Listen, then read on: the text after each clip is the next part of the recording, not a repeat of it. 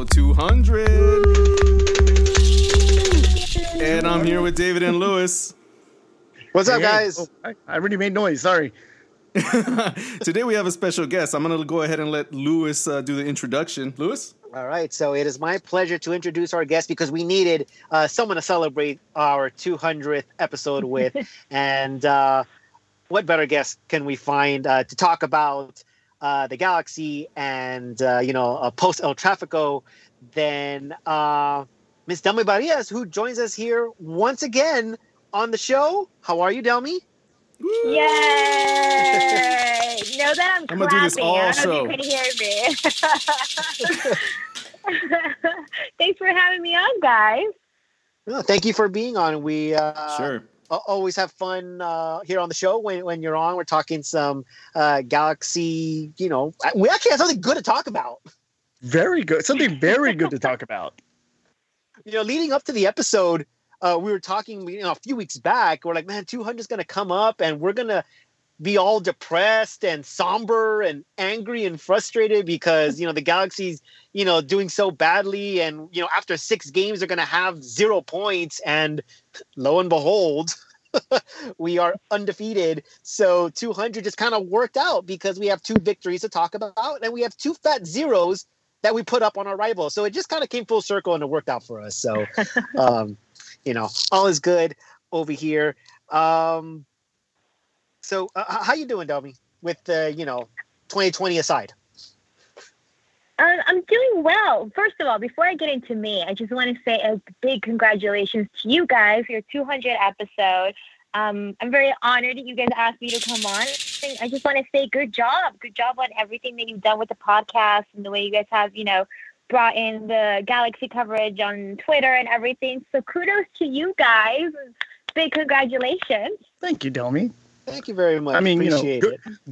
good job. I wouldn't say. I would say we've done a job. I don't know if it's been good, but here we are, 200 episodes. I mean, that deserves. I think that deserves a little celebration. It does. Absolutely. Give yourself some credit for sure. Yeah, and then I have the champagne with me right here, but since we are, social distancing and we're all separated, I will just kind of toast myself here. Very nice. So, Dang, that sounded like something was about to break, bro. Yeah, a little too aggressive with the clink at the end there. of the episode, it may very well, I may very well break something. No. Thank you so much, Delmy. We try. We get lucky sometimes, so Yeah. Yeah. All right. Well, there's quite a bit to talk. I'm sorry. Hold on. But before we do that, Delmy didn't get a chance to get into her own. Yes. She gave us the congratulations, but then we didn't give her a chance to just kind of check in. Let's see how she's doing. Let's not see how forget she's doing. Yes. our very I'm sorry. our favorite. Yeah, guest. don't be rude. Sorry. That was my fault. Jesus, Lewis. It's I champagne talking. I give you the wings and you see what you do. No, I could tell he's been celebrating a little bit earlier, but it's okay. As you should. No, but I've been doing really good, guys. Thanks for asking. All is well considering, right? Like all the craziness going on around us right now. But I can't complain. I feel very fortunate that I get to be one of the lucky ones that gets to be in the stadium and gets to see these games happen. So I can't complain. I'm doing pretty well. What? Yeah, do you put your headphones on so you can listen to artificial crowd while you watch the game? Well, they actually do play it in the stadium, which is a little bit true. unfortunate. Is it all stadiums? No, it's just theirs, right? Or do they play it at ours? Is it everybody? Well, you know what's funny? So you guys know I also cover the other team. I won't mention them because I don't want to get yelled at. But they do like their fake noise, which was expected because I knew coming in it was going to happen. For the Galaxy, I missed the first game at Dignity, so Sunday's game was my first game back, and I was specifically told there will not be any noise happening. You'll be able to hear the players, on the pitch and everything. The game starts. Maybe for the first couple minutes, there wasn't any noise. After that, there was noise. You could hear, like that. Yeah, exactly. So that kind of put a damper on things. Why would that why would they be like delayed later? Like, you know what? Put the tape on. You know? Right. Yeah. I have no idea, but it's funny. During the MLS's back tournament, I remember thinking, "Oh, it's cool that we can hear that from the TV." I know a lot of people did not like it. I enjoyed it, but after being at the stadiums now and hearing it in person, I'm not a fan. Well, it's kind of strange too, because I mean, for me, I pretty much tune out the background noise for a lot of these games. Like I can tell when it's absent, but it's the original audio. You know, it's like that. It's that background noise that's always with the game. Right, but that's what I was gonna say. It seems like, but it's not with the Galaxy so far, at least that I've noticed, and I could be completely off base, and this could just be my own like noise filter that I have in my head. Is I've heard it as if it was just kind of like very background, like way pushed way to the back, and just kind of there as like a white noise, low level, just to kind of be like something. It's not like out, you know, you can't clearly hear Galaxy chants, you can't clearly hear, you know, the oohs and the ahs and all that stuff. It's just kind of like a constant, just kind of, you know, low level white noise. That's what I'm hearing from the broadcasts. I don't know if that's the case in the stadium. For me, I completely agree.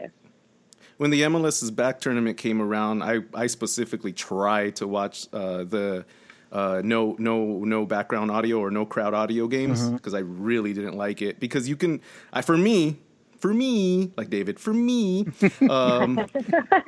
I can tell it's wrong because the chants are placed in the wrong place. The boos are kind of placed in the wrong place. Like everything's wrong, and I just don't like it. In general, what David is saying about how he doesn't really hear teams' chants and stuff. Oh, I heard it from one specific team.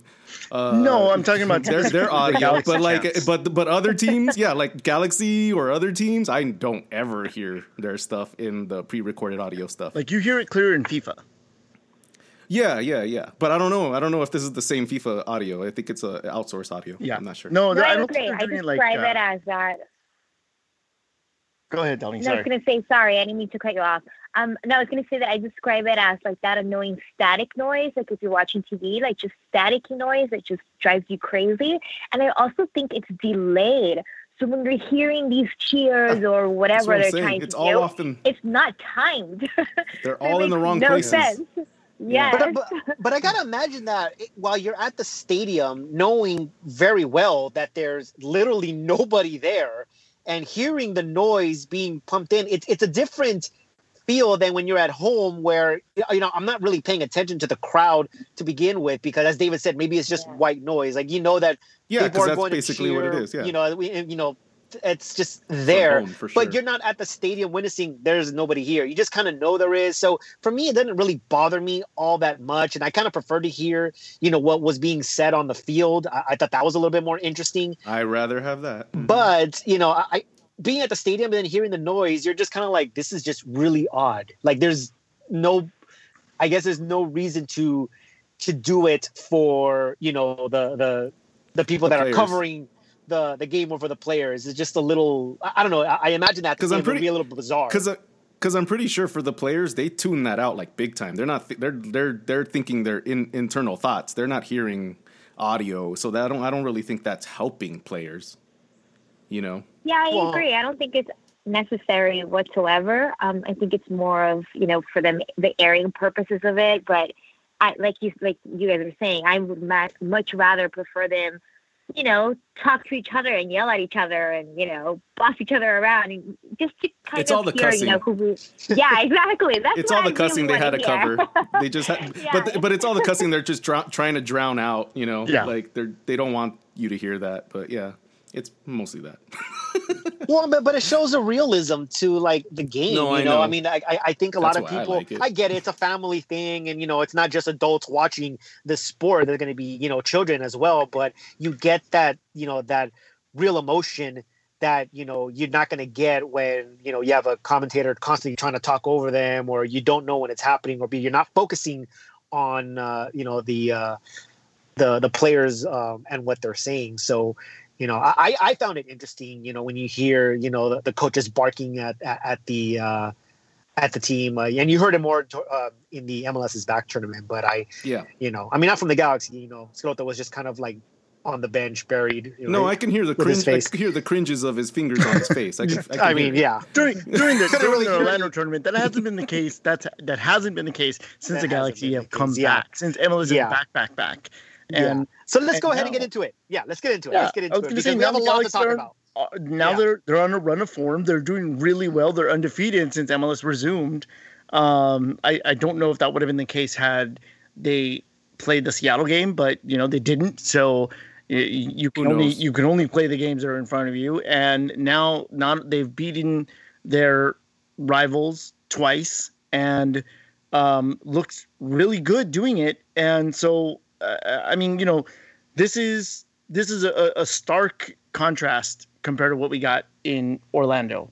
So, and I think the question that I really need to ask Delmy, because obviously you cover the team and you've been in the locker room, you can get a feel for the players and their attitudes and their moods and everything. I mean, what in the world happened to the Galaxy in between July 23rd and August 22nd?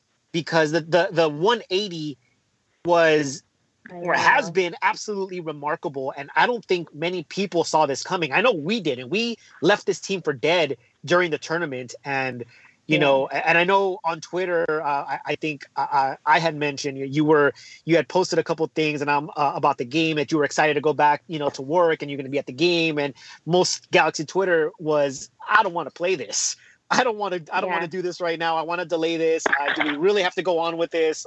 Because we just weren't expecting much from the team after what we saw in Orlando. So what in the world happened? The $1 million question, right? I don't know if there's like a clear answer to this. It's kind of funny though, because after every media availability or post-game conference we have with them, you get at least a couple of reporters who ask the same question, which is along the lines of, what changed? Like, why is this team so different now than it was in Orlando?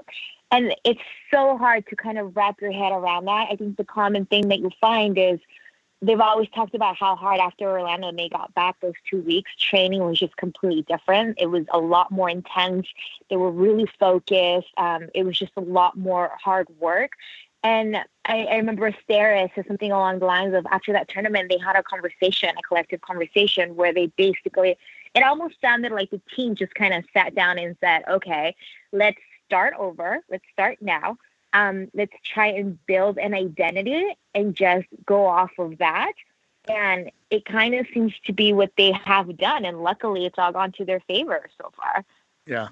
And I think that you can point to the Orlando tournament and say, like, yeah, they were abysmal in that Orlando tournament. And maybe some of that had to do with the fact that a lot of those players didn't really feel comfortable going into the bubble.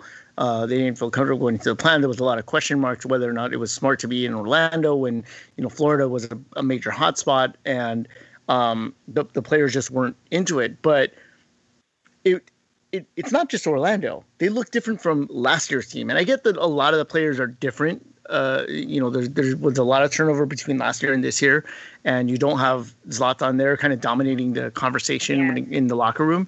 But in the way that they played, that so many times last year, we'd get behind the microphones and be like, why does GBS continue to play the way that he does? And it continued in Orlando.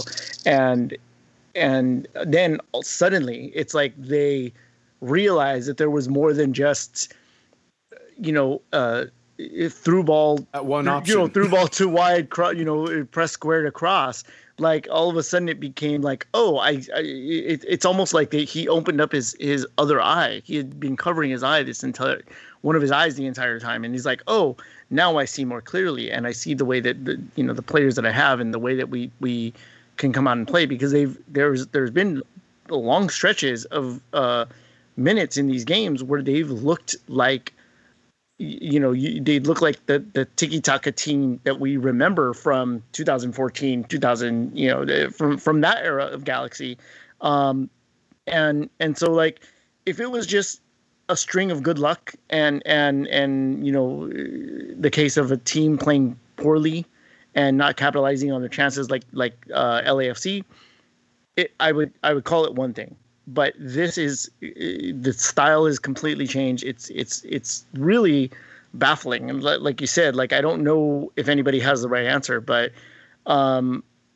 It's positive. It's nice to see that happening. I mean, it's very good, and I hope they continue. Even if I think at this point, even if they lose, as long as they play with a little bit of creativity and a sense of ideas, and they fight for the game, I don't think that Galaxy fans would necessarily be upset about that if they lose the next game or the next two games. Yeah, I mean, going back to a couple of your points, even when you go back to talking about last season, that they just look different from then.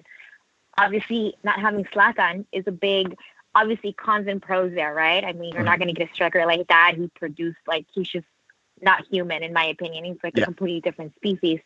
Taking his talent aside, I hate to say this about him, and I don't think it's going to be a surprise to anybody, but he wasn't necessarily the best locker room guy. He just wasn't. And even going into the last couple of times that we've been able to talk to the players, another common thing that you hear them say is there's a lot more unity amongst them. There's a lot more chemistry. They get along. They talk to each other. There's communication. So, of course, it's going to play a factor into playing better together, right? Because if you're getting along off the pitch and you're actually friends and you're getting along and communicating, that eventually is going to translate there. So that's of course, a big positive. Going along with whatever Dan Steres said about just finding an identity and building off of that. Something interesting that I also found that he recently said was, as far as trusting Guillermo and trusting the rest of the coaching staff, he did mention something along the lines of the coaches also took a good look at themselves and they changed things going forward. So that sounds to me like obviously a bigger conversation happened there where it was, everyone's out of sync. Okay, let's kind of get back on the same page and kind of go from there. So, of course, you're talking about Guillermo's style and the way that he's been playing and putting players into positions and that kind of thing. It sounds like now they have talked about that. They've kind of rearranged everything and they're moving forward. And that's obviously part of why it's working so well. One of the shows that we had during the MLS is Back tournament, I'm pretty sure it was after the LAFC game. We, obviously were angry and we're frustrated and, we really went off on the team after that game from top to bottom and on GPS. We really went off on the coach, and then that I went all the way up to the front office where obviously they're seeing what is going on in the field and nothing is being done. As far as we know, GBS was not on the hot seat, and that's a problem.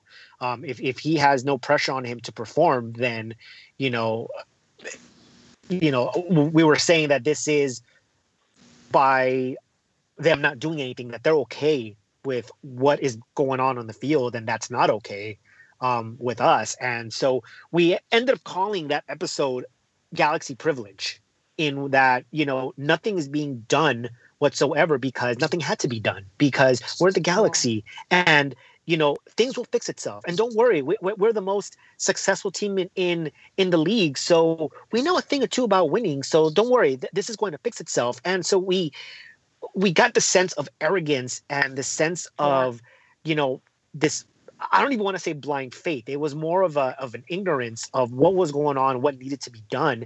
And going into the tournament, I had said, look, we thought that the style would change at the beginning of the season in 2020. And the first two games that were played, we saw the exact same style that you saw in 2019. And so I said, okay, well, why would anything change for the tournament? And lo and behold, nothing changed. It was the exact same style. It was, crossing into no man's land. And going into the, this next phase of the season, we all said the same thing. Why in the world would we believe that we would get 1 point, let alone 3 points in any one of these 6 games, knowing that we couldn't beat Vancouver at home and perform the way we did in the tournament? Why would we believe that we would score any points in this one? Again, why would things change? And all of a sudden, everything that we criticized the Galaxy about, whether it was, specific players that needed to step up or who weren't performing well, the coach, just the tactics that were involved, all of these things changed literally from one game to the next. And obviously, we're happy that it finally did, but it's just a little odd that it took this long, and it kind of made me realize, obviously when we're ranting, this is the fans in us where, our emotion is going to get the best of us. And, there's obviously, we don't have any sort of inside information of what's going on in that locker room or why things are the way they are. But, when you're talking about, okay, we have to look at ourselves in the mirror and we have to do this, and the coaches are changing things and they're, we have to do something else going forward. It kind of makes me think that we were not too much far off base in what we were saying, and they finally got it. Well, that's what I was about to say. Everything that Lewis just summed up is exactly my argument. But but when you keep saying like, oh, I don't know what happened. No, you do know what happened. They were embarrassed. They were finally hit with embarrassment. They were finally hit with failure. Finally. Because again, like you were saying, Lewis, and how we've said many times in prior shows, there was an arrogance to them. It's like, we can lose, but we're still the Galaxy. We're still champions, And they weren't taking these losses to heart. I don't believe they were. Until this happened, until like a massive failure happened. I mean, that tournament showed like how bad the Galaxy was. It was really demeaning and disgusting. It was really bad. So they should be as embarrassed as they can be. I mean, and I believe that's what happened. And I think that's what really hit Guillermo over the head finally, to make some changes, to put in his young guns, to have faith in his players, to play differently. And again, like David said, don't hit the square just for the cross. I don't really agree completely about the whole I do understand that Zlatan was a little bit of a poison in the locker room, but after he was gone, nothing was fixed. There was nothing in the locker room that was clear. There was no leadership. There was nothing. Nobody was really communicating. You could see it on the pitch in all the games. You could see that nobody knew what anybody was doing, and everybody was looking at each other for answers on the field, kind of on playing, the pitch. Kind of playing for themselves. Like we've heard that in multiple places that, it really did feel like they were playing as individuals rather than this wasn't a team. This wasn't a team until the moment of embarrassment. Yeah. The moment of them in the mud. And then they all looked at each other like, okay, we got to do something here. You know? The weird thing is... And we also talked about how they didn't have... Sorry, Lewis, I'm going to finish this one. Yeah, go for it. We also talked about how they had no identity. And now look what's happening. Like, they're growing this identity, like they're growing this group, this team together, and there's some heart in there now, What is most disturbing to me is that, you had a chance to hit the reset button in the beginning of the year. You even had a chance to hit the reset button in the MLS is Back tournament. You could have even said, we're going to throw this away, we're going to try new things. We're going to try new players. We're going to experiment with formations and tactics and see what even works. In the practice games, man, right? The warm-up games, yeah, but no. Whatever it was, you had several times to hit the reset button before you finally hit it. So I didn't really find a reason to, that they would hit it now. When you talk about tactics, the one thing that you obviously are aware of is the amount of crosses that GBS demands out of these players, and it is ridiculous. In the first two games, they had 27 crosses each game. 54 crosses in 2 games is, kind of, astounding. And then you go into the MLS's Back tournament. In those 3 games, they had 79 crosses. 79 crosses in the 3 games. In the 4 games that they've won, they've had 62, which is less than the 3 that they had in the tournament. And in each one of those games, with the exception of the San Jose game, in each one of those games, it was the other team that outcrossed the Galaxy. Mm-hmm. Yeah. So you know that there is a shift in There's a major style. change. And look, and maybe Delmy can kind of give us some insight into this, and because we speculated that, look, you have after the MLS's Back tournament, right before the MLS season restarted, you had DTK go on Extra Time Radio and talk about how they're working these things out, and he has faith in Guillermo. You have Jonathan Klinsmann come in, and as we joked, and maybe it's half joke, but yeah, I think that there's some truth to this. You bring in a guy whose dad used to coach and used to work with the Galaxy and used to coach the U.S. men's national team. So there's a guy waiting in the wings. That kind of puts some pressure on GBS, even if the Galaxy have no intention of getting rid of Guillermo and hiring Jurgen Klinsmann. The fact that he's there, I think, puts a lot of pressure on Guillermo. Maybe it does, maybe it doesn't. You bring, and then you start making changes. right? You have to move forward without Chicha. You have to, you bring in Yoni Gonzalez, who apparently isn't in the country yet. I don't know if he is or he isn't. Tell me, but there's pressure being put on the player side and on the coaching side, and then the GM going out and saying like, "Oh no, don't worry, my people are going to figure it out." Is there sort of, so to me, this is pressure on kind of everybody involved. And I don't know if that's the case or not. Delmy. A few things come to mind. Is it okay if I take it back a little bit? Yeah. Just even going back as far as Zlatan leaving in that whole locker room ambiance, I totally get where you guys are coming from as far as even when he left, not much change. I also kind of look at it from the perspective of, you have Zlatan who left, this big void on the team. The team was doing horrible. Their morale is already down. So in that kind of perspective, I look at it as, it's not going to appear that anything is changing because they're kind of left in this slump. They're not doing well. They just lost the biggest player on the team. GBS, his whole style is still in place, the way he does things. I feel like the tournament in a weird way, it's kind of like one of those situations where you have to go through like a very horrible, awful time together as a unit, and then in a weird, funny way that brings you together. Rock bottom. Does that make any sense? Yeah, absolutely. Rock bottom. You got to hit rock bottom. They hit once. I do feel that when Zlatan left, there was a better locker room, and along with that comes rock bottom. You have to hit rock bottom together as a unit to kind of come out of that together and figure out, okay, we have to change this.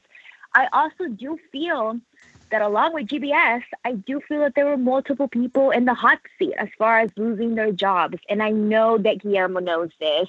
It's not a secret. After that tournament, like you guys are saying, it was a complete embarrassment. It's like, how lower can you go after this? Like, how much more are you gonna let happen? I do think that he was in the hot seat, and I totally see your point of view of where he could feel that pressure because he knows there's other options that they can look into. And it goes back to me thinking, I do believe that there was a much bigger conversation that any of us know about, where it was like, okay, things need to change. We need to come up with a new plan, go back to the drawing board, collectively figure this out, and just start over. And I think that was the only reason why GB has changed everything that we are seeing him change. When we know that Leggett, I mean, there's a lot of players that have stepped up. Leggett is one of them. Araujo is another one. Perry Kitchen has, emerged as this, big defensive figure. Nick DePuy, who actually, I mean, in all fairness, we all knew Nick DePuy was the real deal after the first 2 games. He should have started in Orlando. But Leggett had mentioned, criticism. He didn't, right. He even said about the fans, like, I can take what the fans are saying and, whatever. Yeah. Araujo was on Corner of the Galaxy, and he said, hey, everything that is said on Twitter, any post that has me tagged in it or whatever, I read them. I know what's being said. How much, pressure, coming from the fans. Obviously there's going to be a lot more pressure from the fans. That had to have also taken some sort of, effect on these players that, this isn't good enough. Something has to change, and it's, they must have recognized, that the fans were saying this, and that must have had an effect on them, right? Yeah, I believe so. I definitely think it adds pressure to them. I don't think it adds so much pressure to the point where they can't come out and perform. But it's definitely in their head. Like you said, Sebastian did talk about that, I think, what was that, Sunday after the game? And he very well acknowledged, yes, I know that people are saying things. I understand fans, when things don't go the right way, or if I'm not performing well, fans are going to say something, and they're entitled to their opinion. And I'm okay with that. And he did mention, of course, like those things are in the back of your mind, but he also mentioned, but I'm not going to overreact about it. What I'm going to do is get out there and perform and just do my best for the club that I love so much. So a lot of players, they definitely read the tweets. They definitely know what the media is saying. They know, what people are buzzing about. And I'm sure it creates some kind of mental thing in there, a little bit of pressure, nothing they can't handle, but absolutely it's on their minds. I think right now the pressure actually worked out in the positive. I mean, I think because they got so much shit from so many people, so many fans, and it was hardcore. It was a big wave that they got slapped in the face and they woke up like, oh, wait, no, we do really suck. You know? Yeah. Yeah, I think that goes back to what you guys, sorry. It kind of goes back to what you were saying earlier, how you feel that sense of arrogance. I also feel that to some degree, these players, they play for the LA Galaxy, 5 championships, X, Y, Z, they're in LA, quote unquote, maybe a little bit untouchable. And they're used to getting a lot of love, So totally. Kind of come at them this hard. Yeah, I would imagine it's got to hit the ego quite a bit. You know what I mean? No, totally. Understatement, I feel. I feel like the players for a good long time, day by day, were being treated with kid gloves. Until this happened, until it got to this point where everybody's like, fuck you! Everybody just brought out their pitchforks and freaking flames and everything, So, yeah. Because the morale of the fans, you saw it very clearly Delmy, I know you're on Twitter and you follow both fan bases. Galaxy Twitter, their morale was very low, extremely low. Going into this phase of the season and just especially after the 6-2 loss to LAFC and to be honest, most logical fans knew that was going to happen. So it's just in the manner of how it happens. It's like once you see it, and then once it happens, it's too much. Yeah. So you kind of hit that rock bottom and you're there, and like the morale was just so bad. But lo and behold, like I said, they turn around. I don't want to say just in the nick of time. I think they could have done this a little sooner, but glad they did it. Better late than never. They went from last place to being tied for third with only 1 point behind second place and MLS. Trailing just a mere points first place team that pretty much switched with the Galaxy. Now they can't win a game coming out of the bubble. Kansas City. So, all of a sudden, first place isn't off the table anymore. No, it's so crazy. We can obviously say that's so MLS, which is 100% accurate. But at the same time, you just didn't think the Galaxy had it in them, with what we had been witnessing the past, 5 games or before the turnaround. So our prediction, Delmy, for all of these games that are already on schedule was 0 points. Yeah, 0 points. 0 points for 6 games. That's what our prediction. All 3 of us were like, 0, maybe 1 if we're lucky, if someone makes an own goal. But yeah, I think across the podcast, people. I think that the most I've ever heard was maybe like 2 or 3 points, and of course, I would question like, in which game do you see that in? Like, what game are you seeing that we get a result when, you couldn't beat Vancouver at home, when you play the way you did, and as predictable as you're going to continue to play. All of these teams, they're all good. You have the defending tournament champion. You have the defending MLS Cup champion. You have your arch rival that just, ran you off the field. You're going to play them twice. You have San Jose, who's had your number the last few games. And by the way, all of these coaches have outcoached you every single time. So where do you see the points happening? And again, the 180 is everywhere because GBS has now made substitutes. He's adjusted when he's needed to adjust. He has outcoached the opposition. And, it's obviously it's great to see. But again, a little frustrated that, it took you to hit rock bottom to do it. But hey, if that's what it took, I will take it because we're still in the hunt. Well, this season. It took us hitting rock bottom, bouncing back, and then having going up, getting the 2 wins, and then going up against Portland, who frankly underestimated us completely. And I don't think so. Put out what was essentially their second team against the Galaxy until things were a little too late, and then they brought in their big guns, and credit to them, they fought back and they almost snatched one away from us.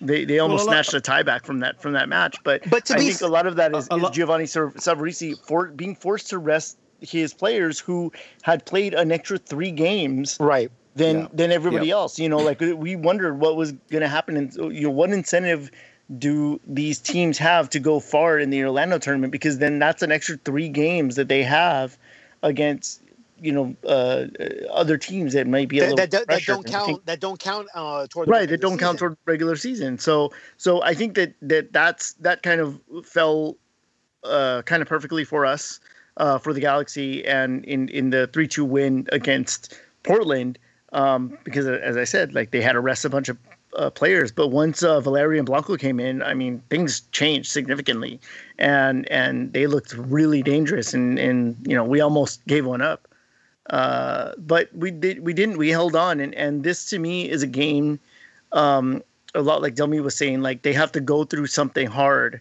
in order to kind of solidify them as a team. This is one of the games that I had been wishing for the last 2 seasons, of, like, they've got to be in the trenches and, like, fight and scrape one out, and then look at themselves and say, hey, we're not that bad. We can turn this around. So I think, I think a lot of it goes toward that Portland game, that this was the kind of game that they needed to kind of boost their confidence and say, even though we were in trouble, and the same, I would say, probably for the first half of the LAFC, the second LAFC game, but they were in trouble. They held out, and they got the win out of that one. So we really should talk about this game real quick, if we can. Yeah. 3-2 victory. First road win. I don't really count the LAFC game as a road trip. I mean, it's just up the freeway. So, I mean, this is the first time they've actually had to, travel. And since they're not staying overnight, they had to leave in the morning and, leave right after the game. It's a lot of freeway, Louis. That's a lot of freeway. You try. I'd rather fly to Portland than have to drive that, 15. Well, they're not flying miles. right now. They're taking buses. They're taking 2 buses right now. No. They flew to Portland. Yeah, I thought I read that they took 2 buses. They flew to Portland. Okay. But I mean, that's going to take a toll on them. That game could not have been easy, and I don't really believe that Portland took them lightly. I feel that they need a squad rotation as much as we did. If we did play the Seattle game, where would we have made our rotation? We would have had to at some point. Yeah. So the fact that we didn't play that, kind of benefited us in that sense, and we put out essentially the same lineup. And Portland just decided, okay, let's just go ahead and try to hang on here. They're the ones that are traveling. They're not rotating, so they're going to get tired quickly. And when that happens, I will go out and send my starters out there, depending on what I need. If I need defense, I can send in defensive midfielders or defenders to try to hold that lead. If I need offense, I got a lot of offensive players that can do a lot of damage with a team that could possibly be fatigued. And you kind of saw that happen in the second half, where, they started, slowing down a little bit, and little by little mistakes were made. Obviously, having Valeri, Blanco, and Eboise in there, I mean, it's obviously going to change the dynamic of the game completely. And while they were upgrading with their substitutes, unfortunately, we're downgrading with ours, bringing in, Emil Cuello and Felcher. And, you saw the drop-off. I mean, it's very clear. Yeah, I think when Felcher came in, that's when things really changed. It happened to coincide when Portland brought in their star players. But, when Felcher came in, that was a big, big drop. It was not just that. You could totally see that the endurance of the entire team was starting to break down. Yeah. They were getting very tired. If the subs were done maybe 10 minutes earlier, it would have probably been a 3-3 game or something even worse. To me, you could see the obvious breakdown that we were having in that game, and I was super glad for the whistle to freaking go. Yeah, the travel on these games is not easy either, so it makes it even more impressive that they're able to travel and pull off a win, because the travel days are brutal. They end up getting home. I think they flew out, I don't know if it was 10 or 10:30 a.m. some of these players got home till like 3-4 o'clock in the morning. Yeah. It's not an easy schedule to go by off of with these travel games. Jeez, that's brutal. Like they're driving to the stadium, they're being bused to the airport, they fly, they come back, they go back to their cars, and then at that point, like the team is like, okay, you guys are back at the stadium, and then they have to, it's up to them to drive home, but these guys are tired. Imagine like playing a intense match like that, and then getting on a plane, coming home, and then having to drive home at 2 o'clock in the morning. That's brutal. But this is, as you said, but overall, I felt like the team did well in Portland. Efrain gets his goal. He played really well. Araujo played amazing and started it right back. But then, unfortunately, when Rolf came in, the quality dropped a little bit there.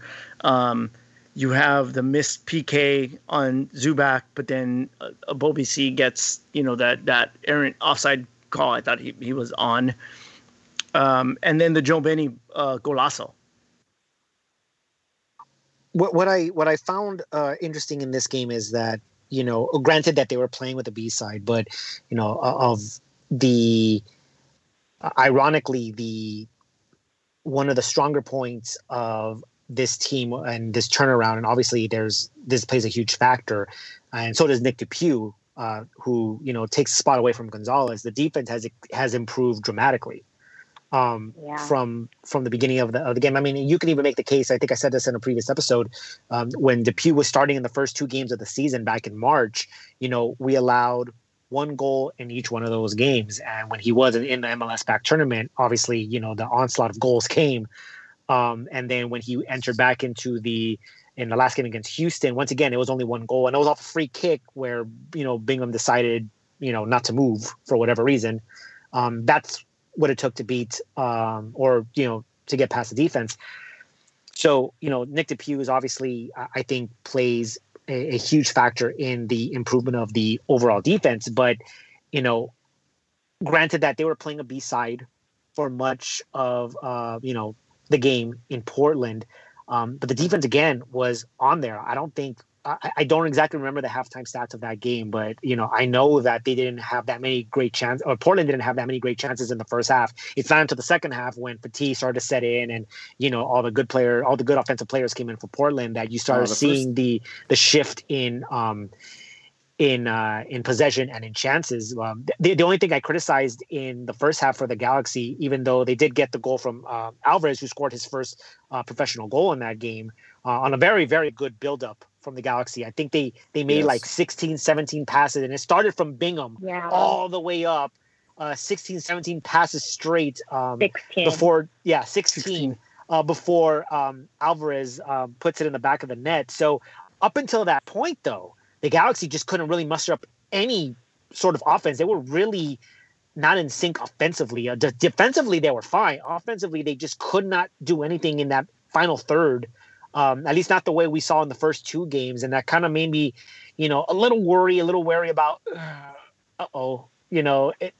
we're not clicking right now. How does this team react? And I thought they reacted well. I mean, they went up 2-0 before, they got into the eventual fight that they would get into.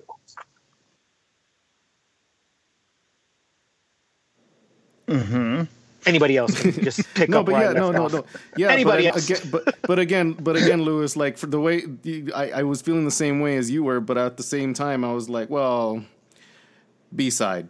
Like, I want to give if we're sticking to the Portland game, I want to give them credit, but at the same time, they're not playing the best at this moment in the first half. And that's what really worried me when we got into the second half and the switches started coming in and you started seeing us tiring.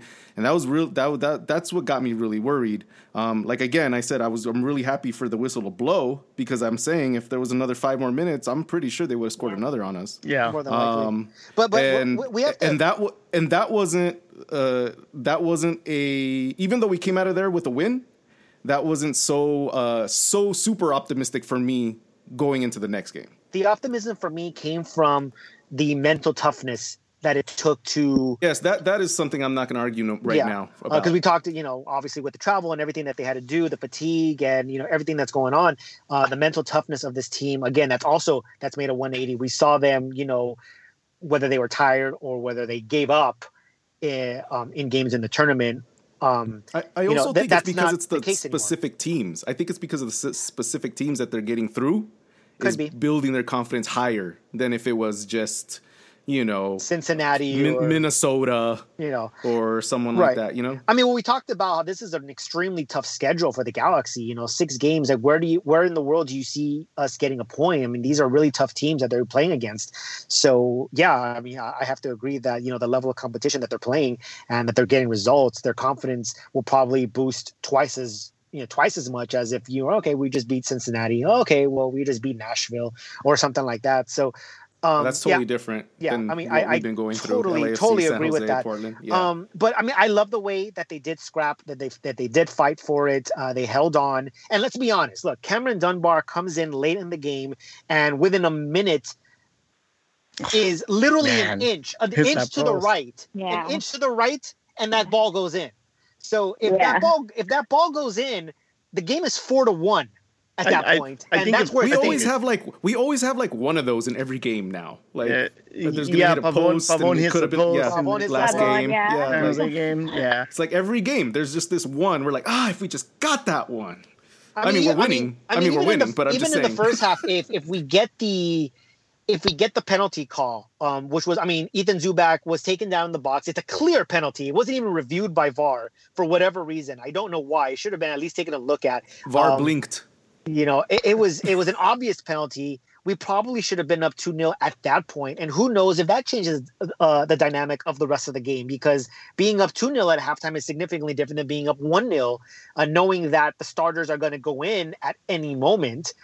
That could have changed. It could advance the game a lot quicker. Yeah. So, we don't know. I mean, there's always going to be what ifs, but that was one of those times where, like, hey, we got robbed of a clear penalty that probably more than likely would have resulted in a goal and a healthier lead going into halftime, and preparing more, on the defensive side rather than we need another goal.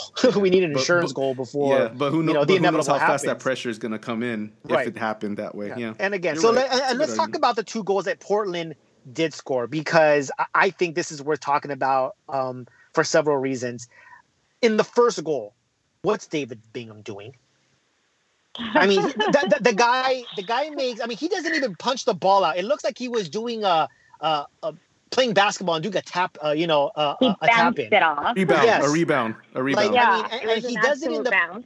And he puts it in a place where, if you play AYSO, one of the first things that they tell you as a defender, you never, under any circumstances, clear the ball in the middle. If you have to kick it out of bounds on the side, or at the end line, then do so. But you never ever clear it in the middle. And David Bingham just taps it into the middle, into the heart of the penalty area.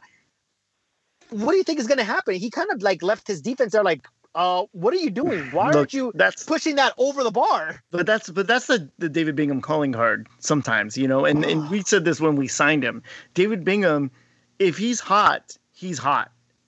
If he's cold, boy, is he cold. And I think in this Portland game, he had one of his off nights, and the decision making there to do that, I think he had to go I think he had to jump higher. The ball got deflected. He had to jump higher in order to bounce the ball, bat the ball down in the middle, than to push it up and over the bar. Well, I mean, whatever it was, his resulting decision of where to tap the ball was wrong. But what happened was that the ball was going in a certain way, and it got deflected, and he had to change his shift.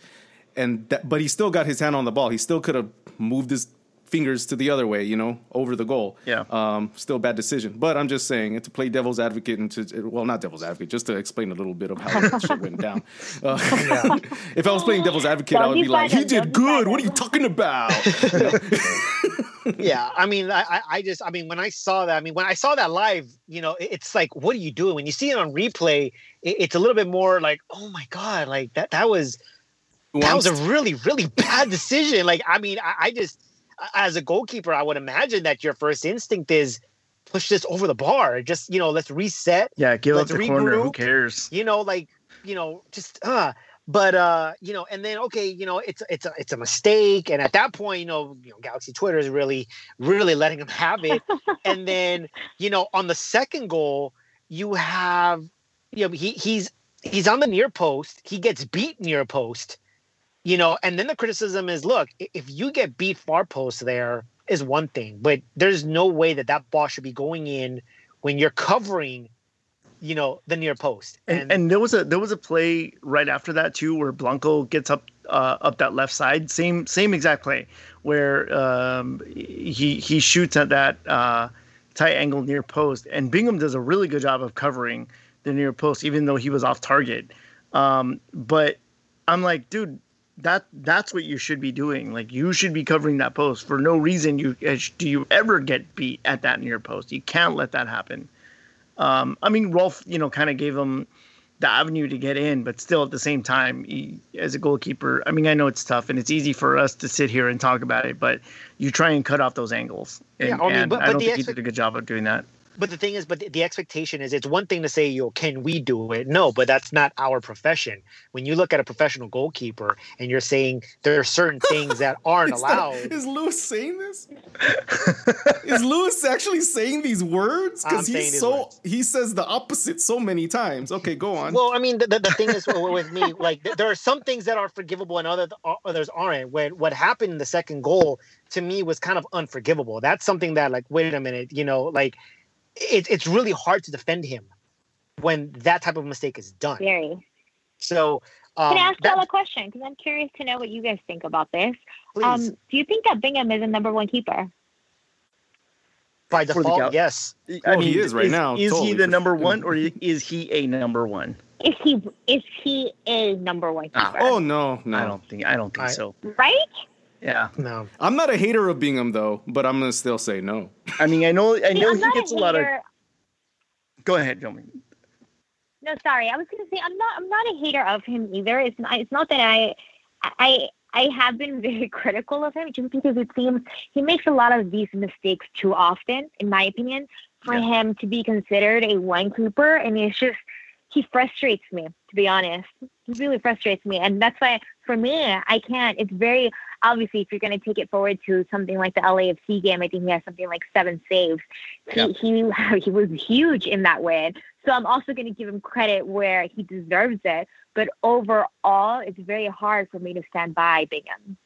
Yeah, I think that David Bingham is a player, but you have to look at. Sorry, what I meant to say was you have to look at the goalies that the Galaxy has had over the last few years, even before Bingham came in. I would say that the last true number one keeper that we had was Jaime Pinedo, and everyone else has just kind of been a filler. You have Brian Rowe, who was not a number one keeper.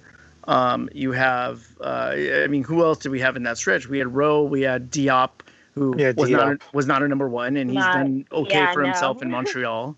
You have Bingham. Even look at the backups that he's had. There's nobody that says, like, this guy should absolutely be playing ahead of Bingham. I think that this has been a deficiency on the Galaxy for too many years.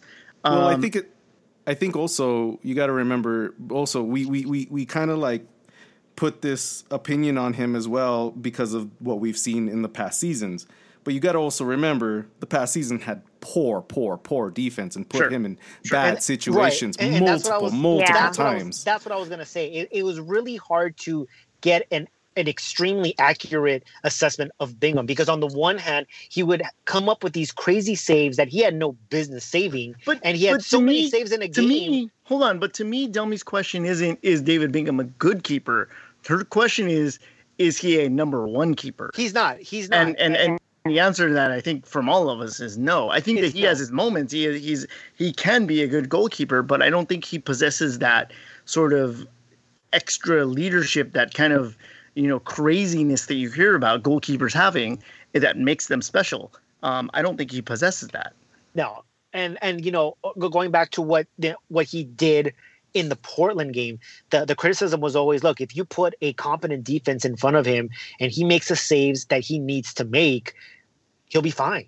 You know, if he doesn't make a save a single game, and you win the game, that's a good thing. That means your defense did its job, and Bingham didn't have to really put in that much work, which is always a good thing. It looks good on your team, it looks good on your defense.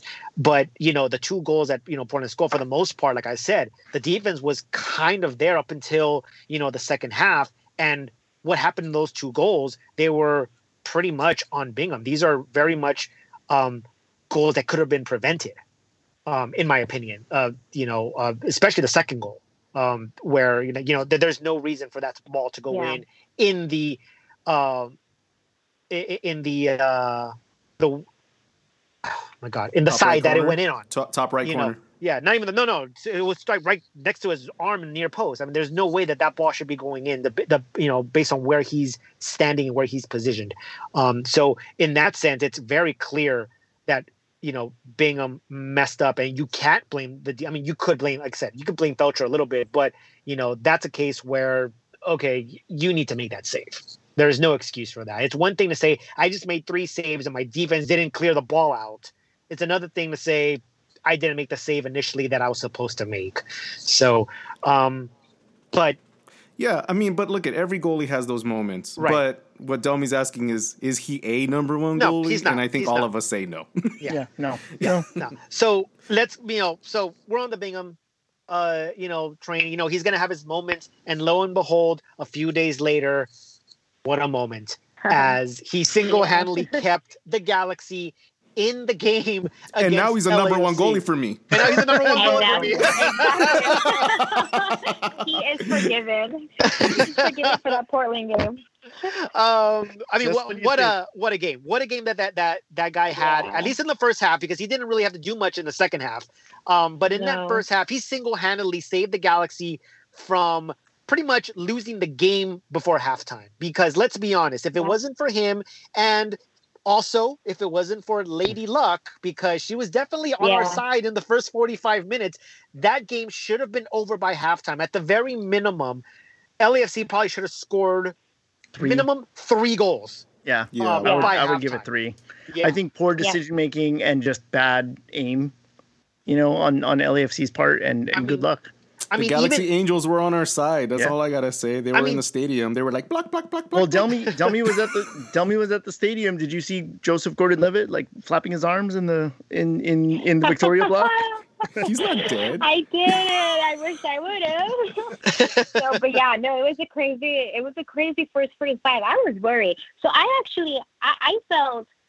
I know a lot of people disagree, but I actually felt pretty confident with the Galaxy going into Sunday's game after Portland, because to me, it's a bad thing I'm saying this, but to me, it's a win to win, right? Like at this point, it doesn't even matter how they get it. I feel like just winning the game, it completely does wonders for them mentally.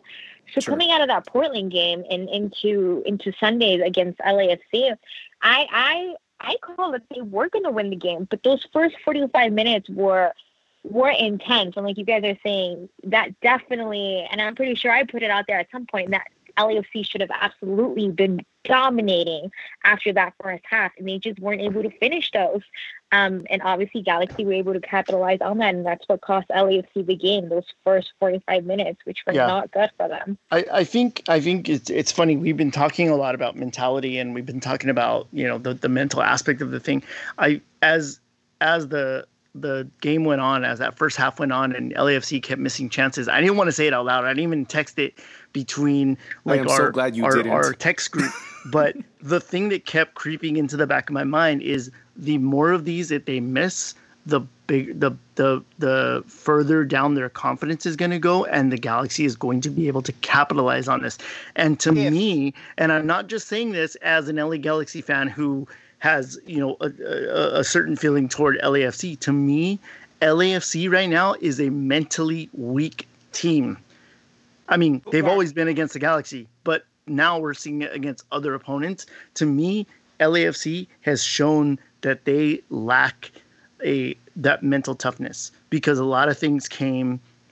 They played so well for the first 2 years of their existence. And a lot of it had to do with the feeling they get in the stadium and the players they had around them. But I think that they're a mentally weak team. They've shown that throughout their history against the Galaxy. No, I would totally agree on that mental block. They've definitely exposed that weakness for sure, and then they went and lost those 2 consecutive games. They won against San Jose, but I take that with a grain of salt, only because it seems like they pretty much have San Jose figured out. To me, it's not so much of a tough game for them. So going into the Galaxy, I was very interested to see, like you're saying, mentally how they were going to respond to the Galaxy, and they crumbled. They crumbled, and I feel because of that whole mental lapse that you're speaking of, they're just digging themselves in the bigger hole. And the more they continue on this path, I think it's going to be hard. It's going to be hard for them to kind of get out of that and show a better team, better results. It's going to be tough for them. The opinion that I had going into the game, and I thought it was interesting that because I know the times that you have come on the show and we've offered our predictions and you gave yours, I think all of us, including yourself, had LAFC winning by by 3 goals each time, and none of that ever materialized. The only time that ever materialized was in the MLS Back tournament, MLS Back. And this time around, I think this might have been the first time that you actually predicted that the Galaxy would win the game. It was the first time.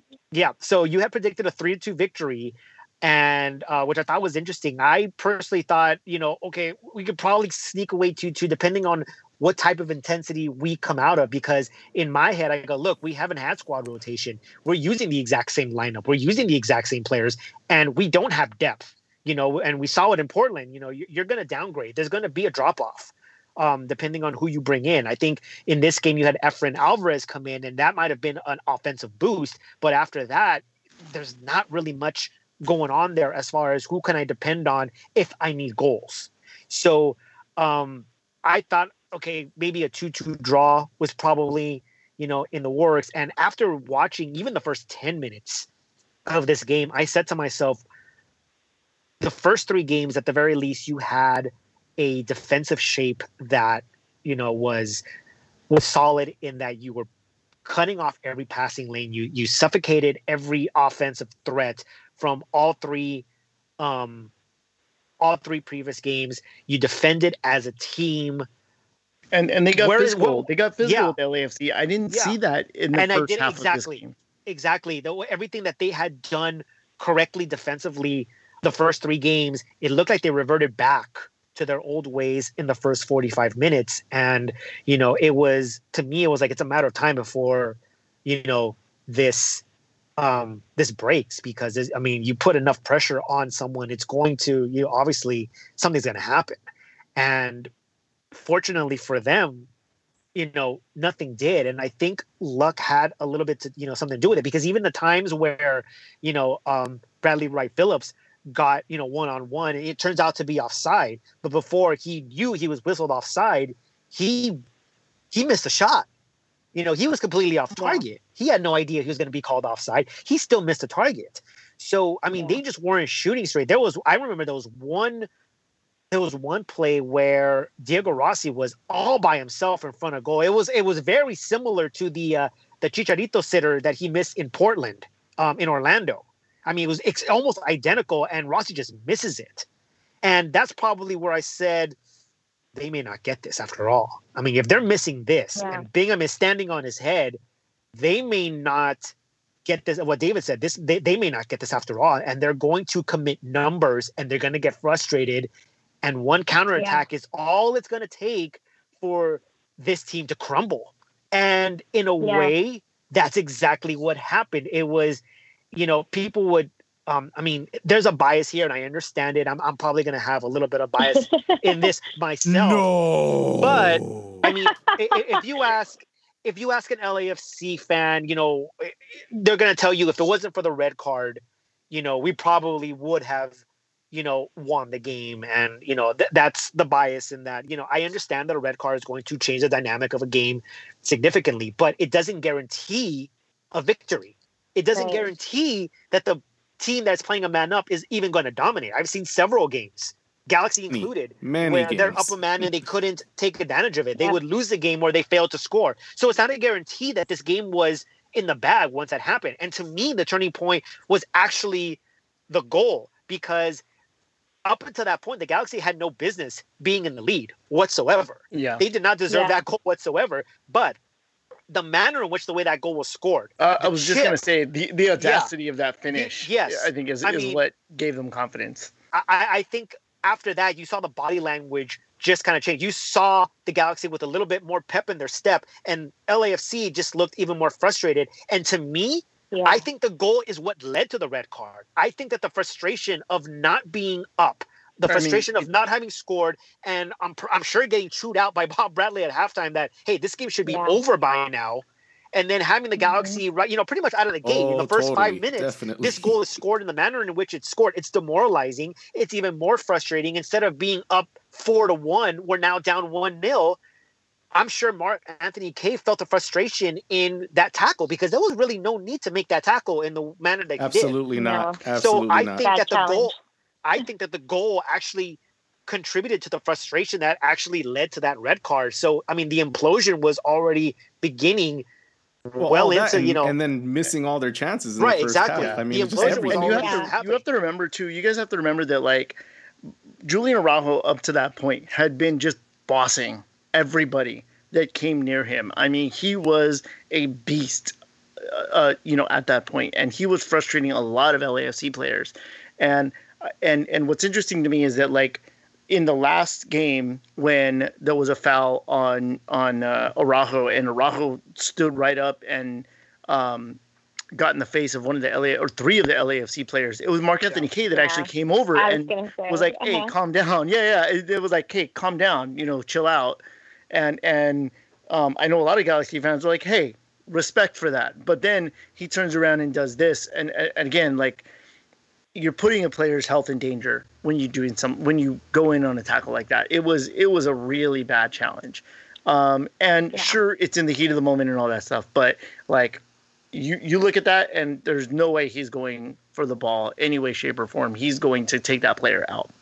So, so there was definitely the frustration, and I think it was targeted at Araujo because he was the one that was kind of bossing everybody around in the midfield that up until that point. I think those two are building some crazy tension with one another that we're only going to see escalate, I think, as the rivalry continues to go. And like you say, it was definitely frustration, going back to what we were talking about, LAFC being very weak mentally. That's kind of like probably one of their biggest weaknesses, just the fact that they missed every opportunity possible in that first half. I think that alone just brought them down. And on the flip side, I think Galaxy, knowing that they had a little bit of luck in their hands, and I think one of the players even said it post-game, where it was like, yeah, luck was on our side a little bit. I think knowing that they had that many chances and yet they went 0-0 at half also went and boosted their confidence in knowing, okay, second half is here. We can do this. We can make something happen. And like you're saying, after that first goal, well, you could definitely see where things changed. Yeah, and I think that's a situation too where at halftime people wonder, well, what did Guillermo say to the team? I think also you have to kind of give it to some of the emerging leaders on the team, maybe downstairs, maybe Sebastian Lletget. They probably did come out and say, like, hey, let's not waste our chances the way the LAFC wasted their chances in the first half. Let's capitalize on our luck, as you said, Delmy. Like, I think that, and the fact that these leaders are emerging and willing to take the step up, especially Sebastian Lletget, you see it paid dividends. I mean, you look at the set piece goal that they scored. I mean, I don't know who it was that asked him the question. I think it was Josh from Corner of the Galaxy that asked him, whether or not he had scored, when they practiced that set piece, and he said no, he actually hit the post twice.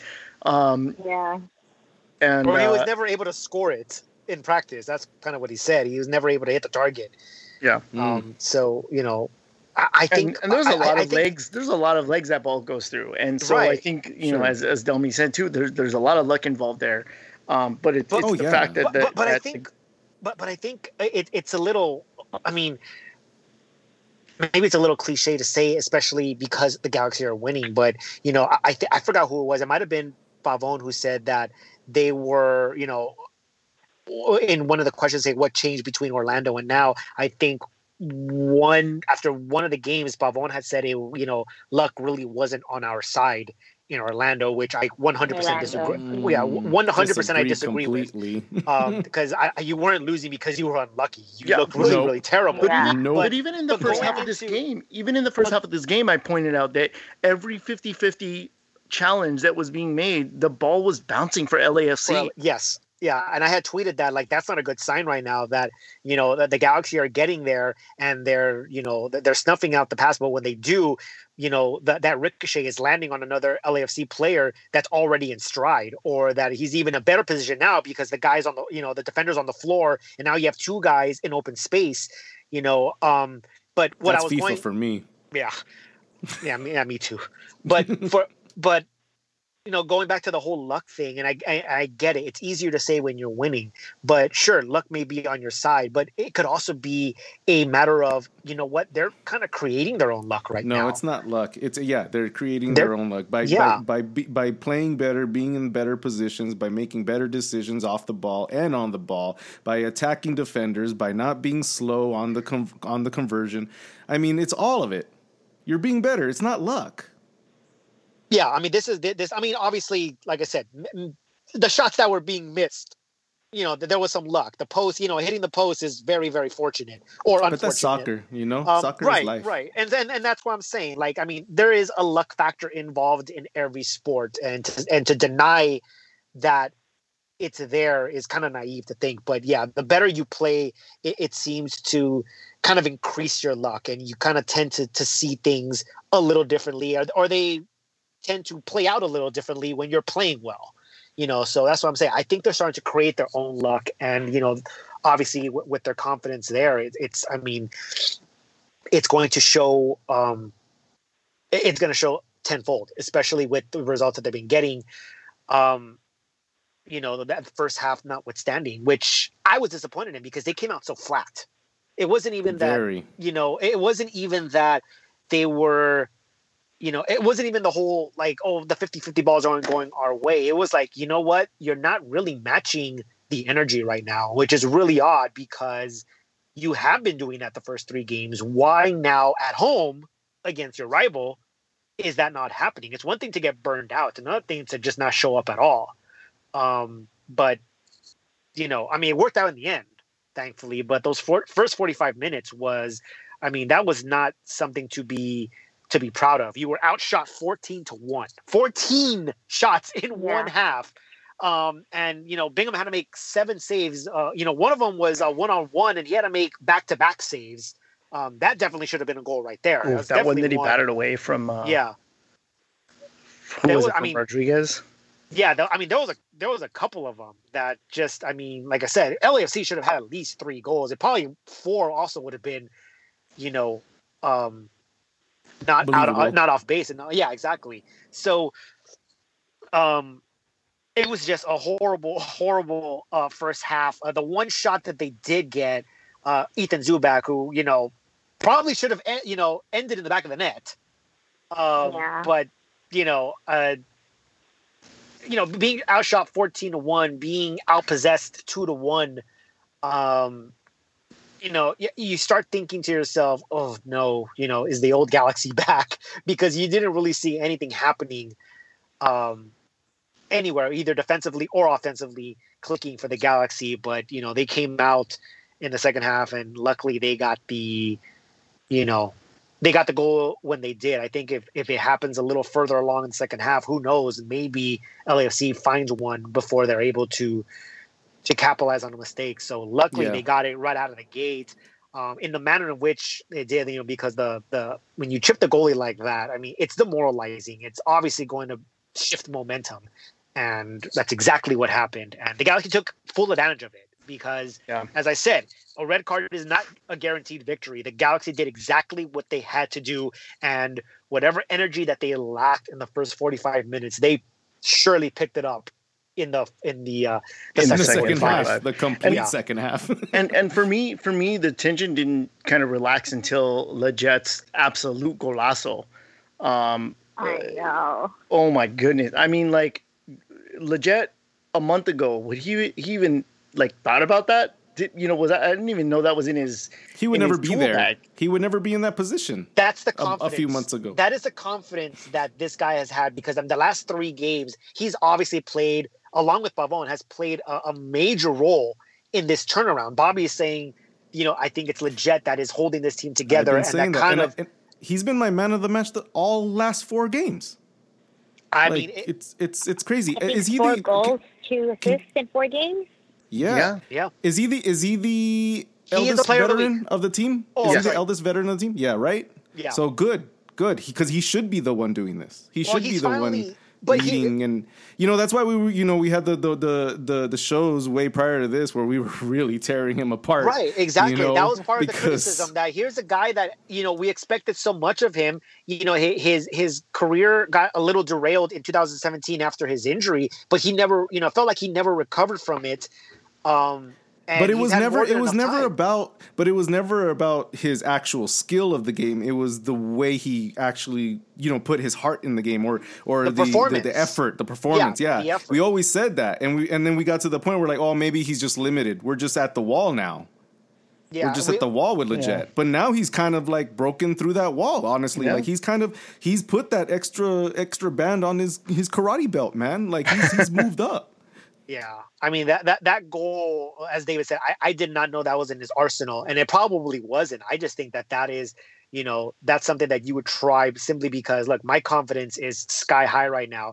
And when you're a forward, I know he's not a forward, but a forward is, you get a couple goals in there, you're gonna feel untouchable. You will shoot from wherever, you believe.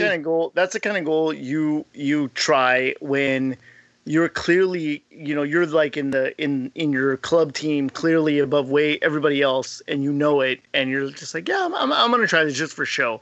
And my God, it came up, and like I said, the tension for me didn't die down until that goal went in, and then it was cruise control. That's what I mean? Yeah, that's game right there. And tell me, I don't know if this is the case in the stadium. I mean, I don't know if the people there covering the game. I mean, obviously there's front office people, there's the photographers, there's the reporters, and then the staff and the other players. I don't know if that tension can be felt in a Tráfico game in an empty stadium. And if there is any kind of tension, I mean, tell me what is that like, especially considering you have, Kevin Baxter with his, weird little headlight glasses, sitting nearby. Which I love. Can I tell you guys really quick? So I show up and he calls me over and I'm like, "What's up, Panda? What do you need?" And he goes, "I need to show you something." And what are you showing me? He goes, "These are my glasses with the cool lights. It'll make it easier for me to watch the game and stuff." It was so funny. So I just took a picture of it. those lights only shine 3 inches. I know. But how excited he was to show them off was just too funny that I had to share.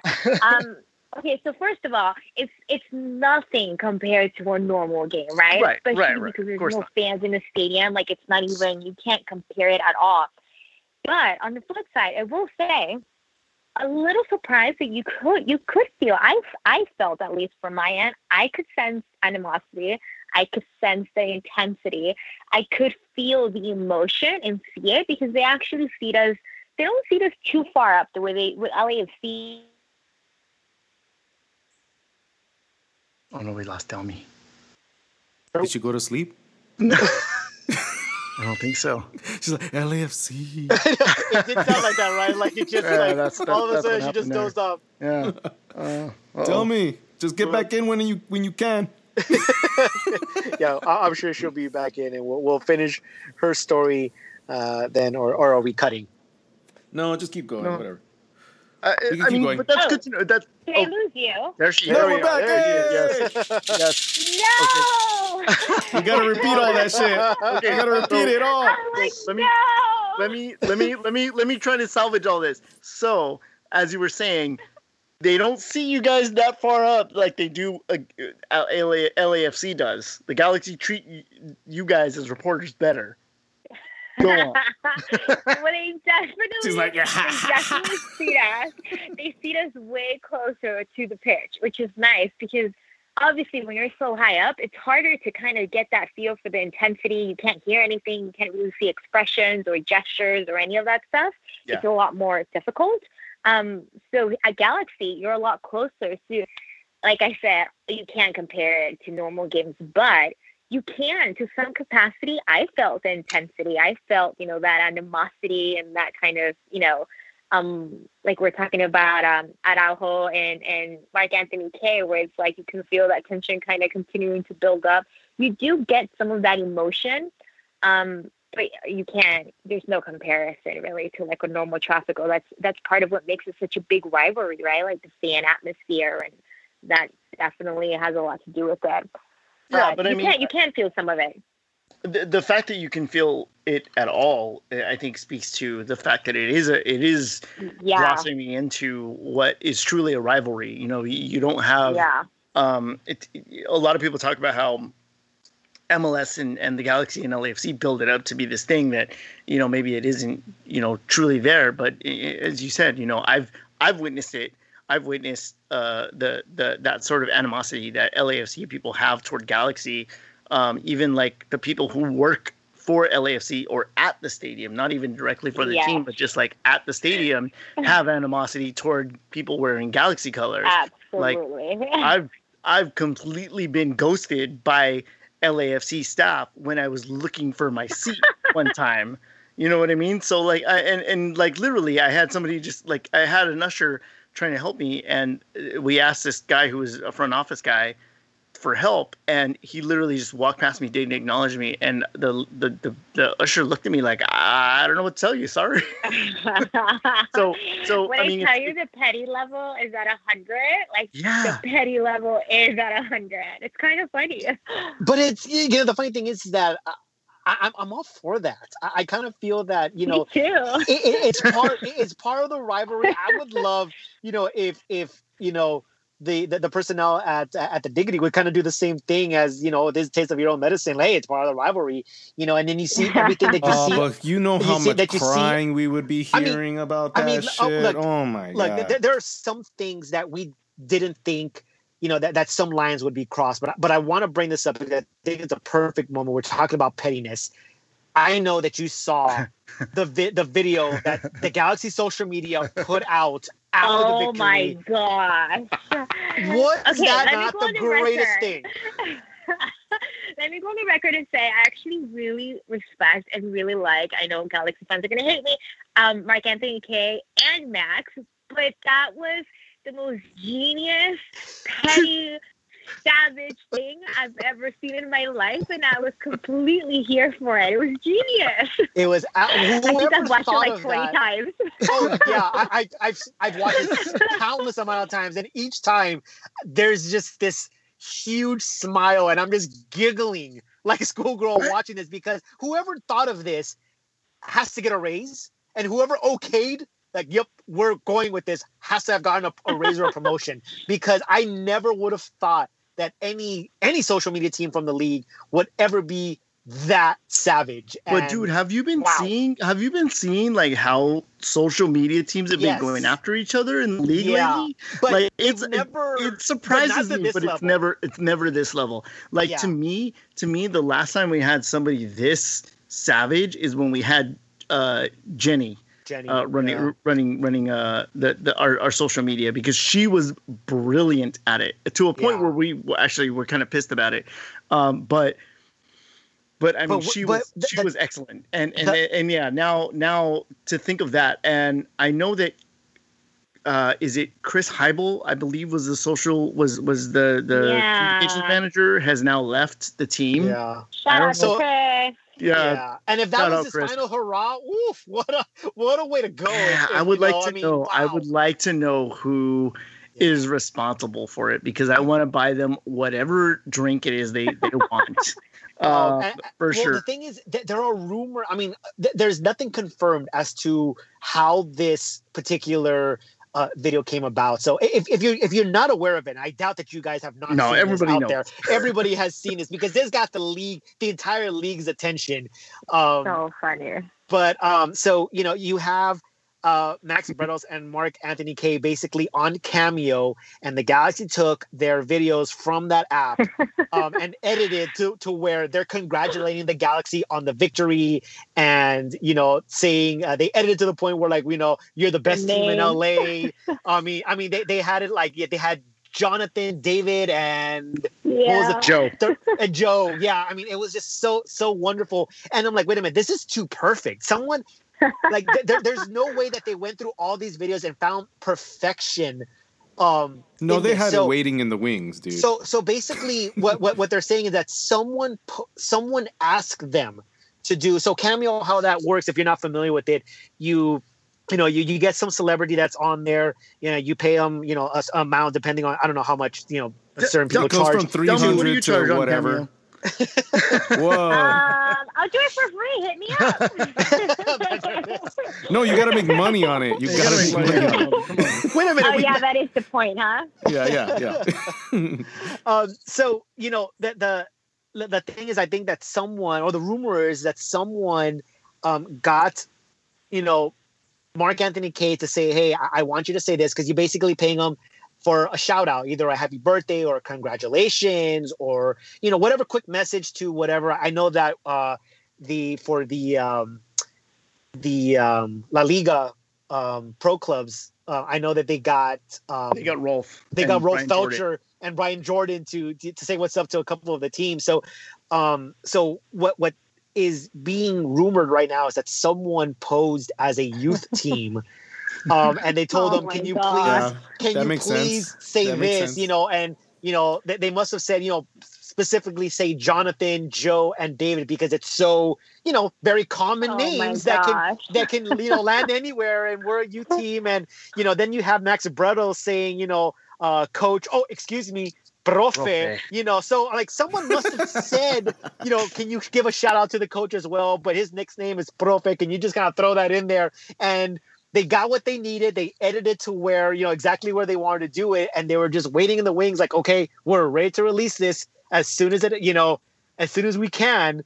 And it turned out to be my most favorite thing that they've ever put out. And they put out some really good videos before.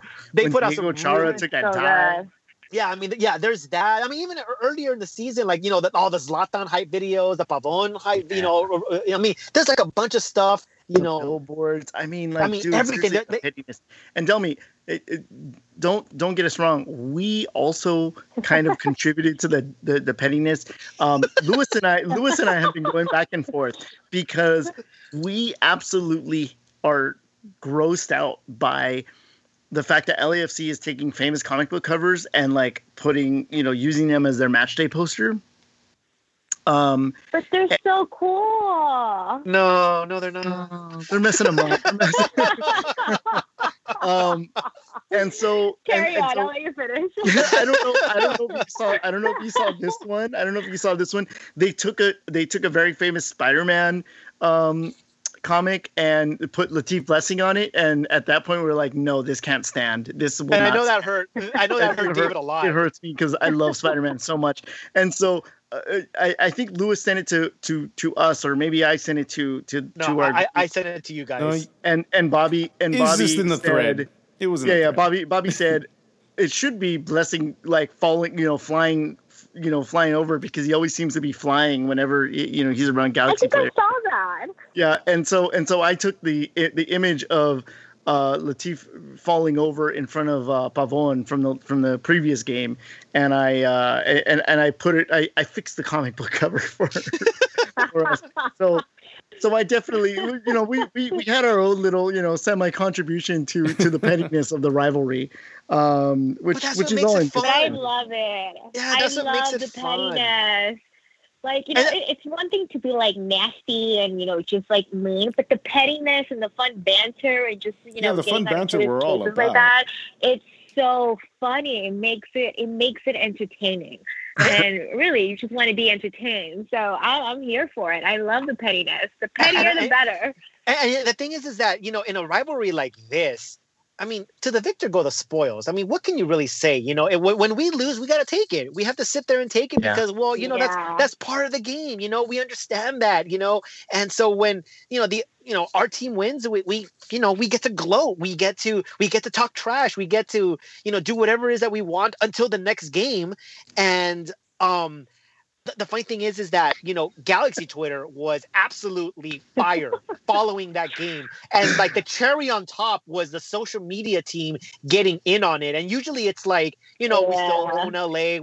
This is always, LA is, blue and gold and everything. But then they come out with like, look, everyone's talking about that we lead the series 4-2, but no, it's 24-5. Because they're still Chivas USA and they put out, the record. So everyone's like, oh my God. And, and it doesn't stop there because after that is when the cameo video was released. And it's like, wow, this is just like the cherry on top of every other meme that has been circulating for the past couple hours after the game was done. War though, right? Like, if at any point LFC beats the LA Galaxy again, I can only imagine their draft box is going to be, like, filled with stuff that they're going to be ready to release after that.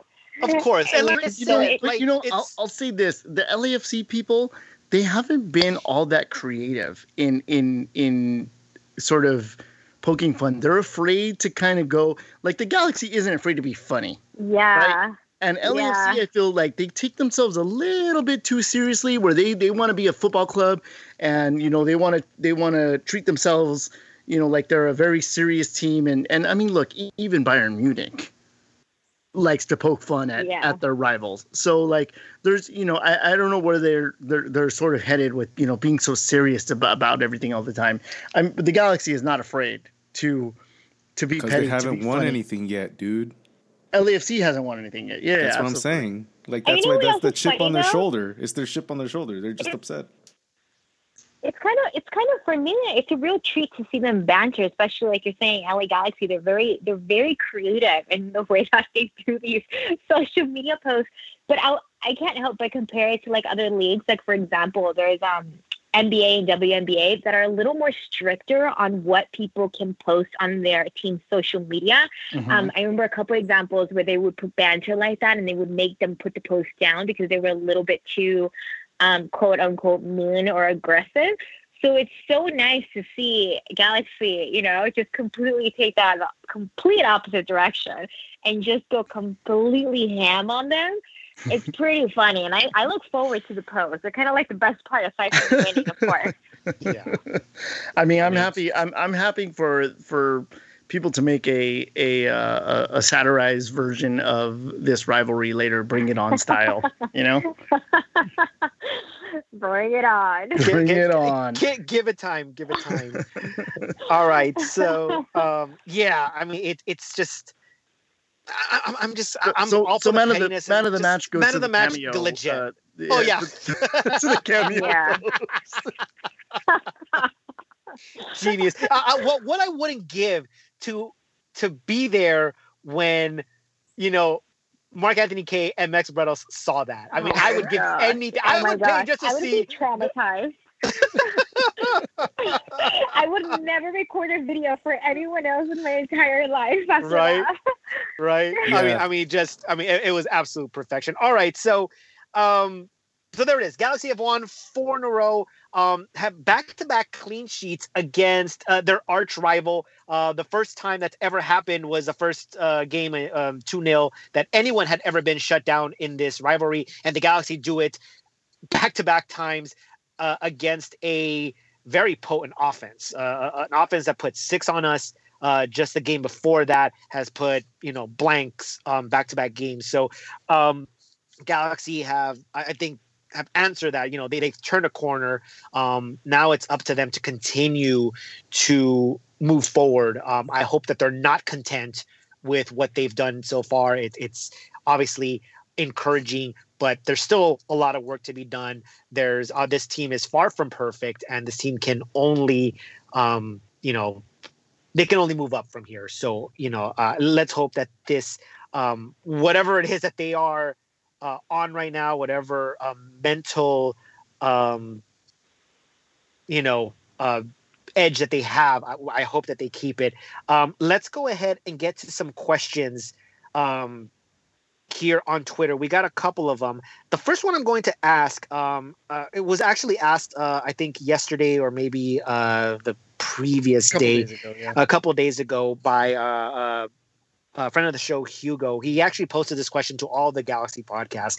And I actually touched on this, I think the last episode, maybe the episode before that. So I kind of answered this question. So I'm going to direct this question to you, Delmy, to get your opinion of what you think. He says, the real question now is how much better do we get when Jonathan can go the full 90 and Yony Gonzalez and Chicharito take the field? That's a great question. I think my biggest concern with bringing them all on is just how that's going to affect the chemistry that they have now found within themselves. Because obviously, because what they have going on right now is great. Obviously, having Jonah be a part of that and playing more than just 30 minutes or so, of course, it's going to improve it. If you're talking, I know Chicharito gets a lot of hate. I'm very well aware, but if you're breaking it down, your team can genuinely only get better with him on it, whether it's as a starter or if he ends up coming off the bench. I genuinely believe he can make a difference. With Yony as well, obviously, I don't believe he's in the country yet, and that timeline, it's a big TBD because we haven't really heard much as far as when we can expect him to come to the team. But my biggest concern is definitely how is that going to affect the chemistry? How much movement do you want to put in there? Because obviously with bringing them in, you have to bench other guys. So that's my biggest worry. Can they get better? I think so. I think they can absolutely get better as long as they can find a way to balance what this squad has going on, versus bringing on the three of them. Yeah, and that's pretty much what I said in when I touched on this, is that on paper you get better. Chicharito is better than Zubak. Yony Gonzalez is a natural right winger. Araujo, as well as he's played in that position, that's not his position. He's learning that position. He's doing very well at it, but that is not his natural position. His natural position is at right back. So assuming that you have to keep Araujo on the field based on his form, Gonzalez will slide in the right wing spot and Araujo will replace Felcher. So the team on paper has gotten significantly stronger than they are right now. But what I said is exactly what you said. You are fixing something that currently is not broken, and you're going to mess with chemistry and the possibility of, going back to old habits where, look, now you have a target, a big target striker that is capable of scoring goals where, you probably don't trust Ethan Zubak with this ball right here, but you're certainly going to trust Chicharito with it. Do you now force feed, some balls into Chicharito needlessly when you don't have to? Now Pavon is stepping up. Now Leggett is stepping up.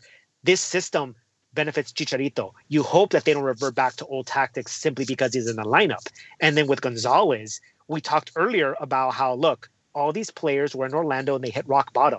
They all got together and said something needs to change. They all went through this together. Gonzalez was not a part of that. He is not, he had no idea what happened in that bubble. He didn't experience that, we'll say trauma of getting run off the field, in that tournament and coming back like, nope, this isn't happening again. So he wasn't a part of that. He doesn't have that mental edge that these players currently have right now. And you have to remember that he hasn't played in 6 months. So there's rust. He has to learn the system. He has to get us assimilated with the league. And he has to pretty much get to know his players and how they play and, what their, tendencies are. So, yeah, that's what I'm saying. I'm not saying it will happen, but yeah, the chemistry is also my biggest concern where this may not be the best idea right now. I mean, even if it is on paper, a massive upgrade. I mean, listen to episode 199. I mean, we spoke about that. But I feel like it's going to be a lot of refreshes, and hopefully the refreshes are not going to put us at a cost where we lose games. That's all. Or it could go in the direction that David said. Usually in the July transfer window, you get that DP or that new signing that gives you that shot in the arm, that gives you that extra, push toward the playoffs for a cup run.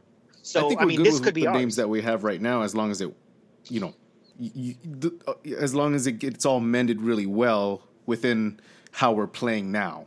I think with Yanni Gonzalez, what I think for me, Yanni, I think that's something that we've been always looking for. I mean, again, we got to see him on the field, but it also adds to see what he does. Because but now you can put in other, you can you can rotate a little bit more. You have a little bit more flexibility in the midfield. You have flexibility in the formation that you can use, in the players that you can bring in depending on your needs. Whereas, look, you're already using Alvarez or Araujo, and they're supposed to be the backups. So bringing him in actually helps with the depth, where now you can bring in someone like, if for whatever reason Araujo's on the bench, you can bring him in, and that's one hell of a spark. You can bring in Alvarez as another option, and that's a hell of a spark. So I think he actually adds depth to I the definitely team. I definitely agree with that too, and I totally see him as, and again, until we see him on the pitch, we don't know, but I see him as one of the players that actually is aggressive and can break the back lines and push us into situations that will put the defense on their heels.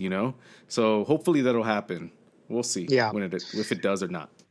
Yeah, well, we'll see, but I'm in pretty much agreement with Delmy here. I think it's the chemistry is what's worrying me, based on what we're seeing right now. Moving on. Moving on. At LA Galaxy Fan Talk, good friend of the show as well, says, I noticed Steres and Dupuis were very vocal this past game. You think the language barrier with People and Steres was one of the reasons for all the fuck-ups. Not saying it was the only reason. People was pretty bad for it to be the only reason. He has a case. Yeah, I agree there. But I mean, what do you think? I mean, it was the language barrier, maybe some communication that just really wasn't happening between those two? That's always such a hard question to answer, isn't it? Well, I don't think we really can actually answer that. Yeah, we personally don't know something like that. I mean, it makes sense. But here's the thing. Yeah, theoretically, it could make sense. Yeah, Gonzalez played in Columbus, and he played in Italy. I would imagine that he at least speaks enough English to be able to communicate with Bingham and with Steres, and Bingham and Steres should at least speak enough Spanish to be able to communicate with people. And as everybody always says, the language of soccer is universal. So there is. I don't remember Polenta having a problem with Steres. Yeah, and I think was going to say. No, sorry, I don't mean to cut you off, but I was going to say, it's not the first duo, the first pair where it's like one speaks English, one speaks Spanish. You know what I mean? So it's not like it's a one-time thing. So I'm going to change my mind and say it's not new. Exactly. No, I mean, and like you say, if you play soccer, in any league in the world, you're especially in MLS in Los Angeles, you better know at least a little bit of Spanish to be able to communicate. Hey, go over there, hurry up. Yeah. You know what I mean? Like you should know at least a little bit. I don't think it's a communication issue. I think you're okay with 10 words max. Actually, I think you're okay with that.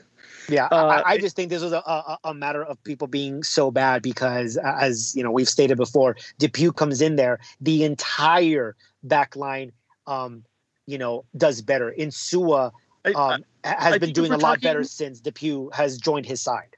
I think if we're talking like styles, maybe. I think it takes a certain kind of soccer IQ to, and I'll give the benefit of the doubt to Gonzalez. Maybe Gonzalez's soccer IQ is much higher that Steres doesn't understand the way that he moves and how he wants, how he's instinctually kind of going or moving toward the ball or moving toward a player. But how many times did people get beat on his own when he had business? I understand that. He's not arguing that. Yeah. I'm giving the benefit of the doubt on one side, but on the other side, I'm also thinking it's a clash of styles. You have one guy who wants to play a certain way, you have another guy who wants to play a different way, and those styles they don't mesh. So you're better off dealing with two players who want to play a similar style, and then you have a good partnership. Again, we have no fucking idea. Yeah, or I'm talking on my ass. I don't know. Well, also we have Delmy on the show. Like I said, we get lucky, but she's a professional. She knows. All right. Yeah. At the very least, I agree with the last one. People was pretty bad for it to be the only reason, and that's what we're gonna go with. He was just all around He was bad. just bad. I It just also, didn't really I want to add something on there too, though. I also think that Sarris and DePew just have better communication with each other, just generally speaking. I think that relationship and that bond you form with someone can also make a difference. And even they just get along better. Exactly. Even if you take it back to when Sarris was injured and he wasn't playing and DePew took his spot, I remember talking to him at that point, and he had nothing but nice things to say about Nick and how he's been helping him, and they work together and go over things together. So I feel like they just bonded very early. And that's just, it shows. I know, it's so sweet, isn't it? Qué bonito. Ay, me gusta. We like a heartfelt moment. We like.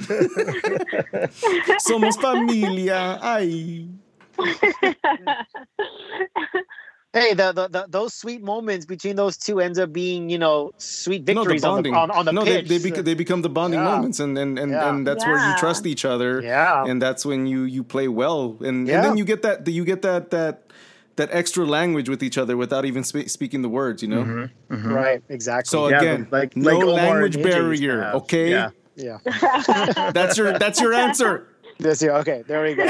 All right. We'll go on to the next question. There's actually multiple questions. It's asked from the Simply Soccer podcast. I'm pretty sure this is coming from Michelle. Yeah, I'm sure it's coming from Michelle.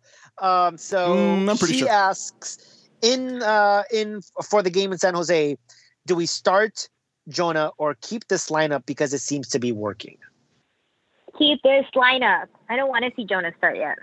Yeah, I agree. I think, he's still coming back. You can tell in this last game that he's still not 100%. He's still a little off. He's not the John. Yeah. So, I mean, there's the fact that you're winning, there's absolutely no reason to rush him into the starting role right now. Exactly. So, give him all the perfectly. time that he needs. Agree, but in reality, I don't know. Look, here's the thing. We saw a huge difference between in the second half when Jonathan did come in. He looked rusty. He looked rusty, but we still saw a pretty good games. In both Portland games too. But we still saw a pretty good increase in quality when he was, when he was on and he had the ball. The passes that he makes, they're smart. All right, but as everyone has said, keep the starting lineup, because having a guy like Jonathan come in off the bench and either provide a solidification of your midfield in order to keep a lead, or to bring somebody like him in that has a higher soccer IQ to be able to unlock some defenses, is a huge asset to have off the bench for right now. Yeah, you're not going to have a DP to come off as a super sub. So, at some point he needs to be the starter, and I think we all want that to happen. But as of right now, there's zero need to do this. Again, if it's not broken, don't fix it. And, you've already fixed it once. So just keep it the way it is until you need to change something else. Next question is, how valuable is Pavon? Do we buy him and keep him for a year and then let him go? It's not my money, so I say yeah.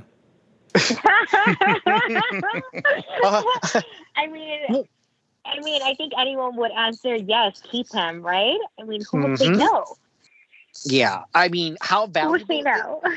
Yeah, exactly. I don't know who would say no to that. I mean, he's already a DP, right? He's already a DP. He can't be more of a DP than he already is. Right. So, yeah, bring him in. And if you're talking about bringing him in for $10 million, you're saying that, I mean, like, look at where Pity Martinez just went for what, $18 million? There's talks about Barco leaving for probably some ungodly amount. It's going to be pretty easy to flip Pavon. Let's say we buy him for $10 million and we keep him for another 6 months, and he leaves next summer in the transfer window when teams are really going to ramp up, because hopefully by then things will have started to resume, some and we'll feel a little bit of a sense of normalcy. Fans will be back in stadiums, et cetera, et cetera. Teams are going to be looking for game changers like Pavon. So you can easily flip him for, $17, $18, $20 million next summer. Exactly. I think for me, I mean, I don't know what the number is. You know, all the rumors was that the price tag that Boca Juniors had put on him was $20 million. DTK said a year ago that that's not an accurate number. It's actually much less than that. He didn't actually say the number, but people speculated it's anywhere between 10 and 15 million. 10 would be probably wishful thinking. I think they probably would have bought the option right there and then if it was actually $10 million. Yeah. But I've heard the 15 million number. I'm sorry? I've heard the 15 million number to be more of an accurate. Yeah, and people were saying More it's probably inaccurate. closer. Yeah, it's probably closer to 15. There was a report that came out today from TYC Sports in Argentina, and you take everything that you hear from foreign, news reports with a grain of salt, because everyone who wants to come to MLS is apparently going to the Galaxy. So you take it with a grain of salt, but it said that the Galaxy have made their intention that they're going to, use the option to buy Pavon, and it said 10 million. I think the exact words were just over 10 million. So it's going to, so now with the speculation, it could be possibly 12 million. And the way that he's playing right now, it kind of seems like that price tag is going to go higher up, and it's justified to put that price tag on him right now. It doesn't seem to benefit the Galaxy as far as negotiation that, hey, this guy really is very, very, very valuable to us. Oh, really? Let me jack up this price a couple more $1 million then. So, that's what the report came out today. And of course, everyone starts, okay, here's my $20. Let's go ahead and raise this 10 million and just sign him as it is. But I'm all for signing him and flipping him for a profit. And, if you are to trust DTK, there's a plan, further along than just this season. If you plan on flipping him, there's obviously someone that you're going to have in mind to replace him in the future with, whoever it is that you have in mind right now, whatever it is that your plan is going to be. And we have to trust DTK that, this isn't just I'm going to, just do this right now and we'll cross that bridge when we get there. I'm pretty confident this guy has, a plan B or a plan C in place. Yeah. For the long term. You buy him now because Messi's not available until at least the end of next year. So there you go. And or you can just pay the $700 million buyout clause. Whatever. Because it's AEG and you can do that in one concert, so it's fine. All right. There's no concerts. There's no. Well, yeah. Oh, no, that's true. That's true. Sorry. All right. Thoughts on Bingham's keeping? I think we kind of touched on that. Yeah, we did. And do you want to see? Yeah. Do you want to see Klinsmann? One day. Jonathan Klinsmann? Yes, Jonathan. I'm assuming that Jonathan Klinsmann sits in the same sentence with Bingham. I don't know, man. Yeah, because the other one is significantly easier to answer. It's not like it's not like he's gonna be the pick anytime soon, and in any games that are gonna be coming up. Well, and Delmy can probably speak to this more than I can, but I've heard that Bingham's being pushed. Bingham, it's closer. We're closer to seeing Jonathan than a lot of people think we are. And as Delmy said, Bingham's not as Delmy asked, words in your mouth, Bingham's not a number one, and Jonathan might be. It's always interesting to bring in a new keeper, especially during training, because I do feel there's that element of competition. And to some degree, it has very well the potential of elevating someone's game. It's unfortunate that we can't be in those trainings just to kind of see how that goes down between those two. But I'm sure that kind of, chip on your shoulder is there where it's like, okay, could I maybe lose my number one spot?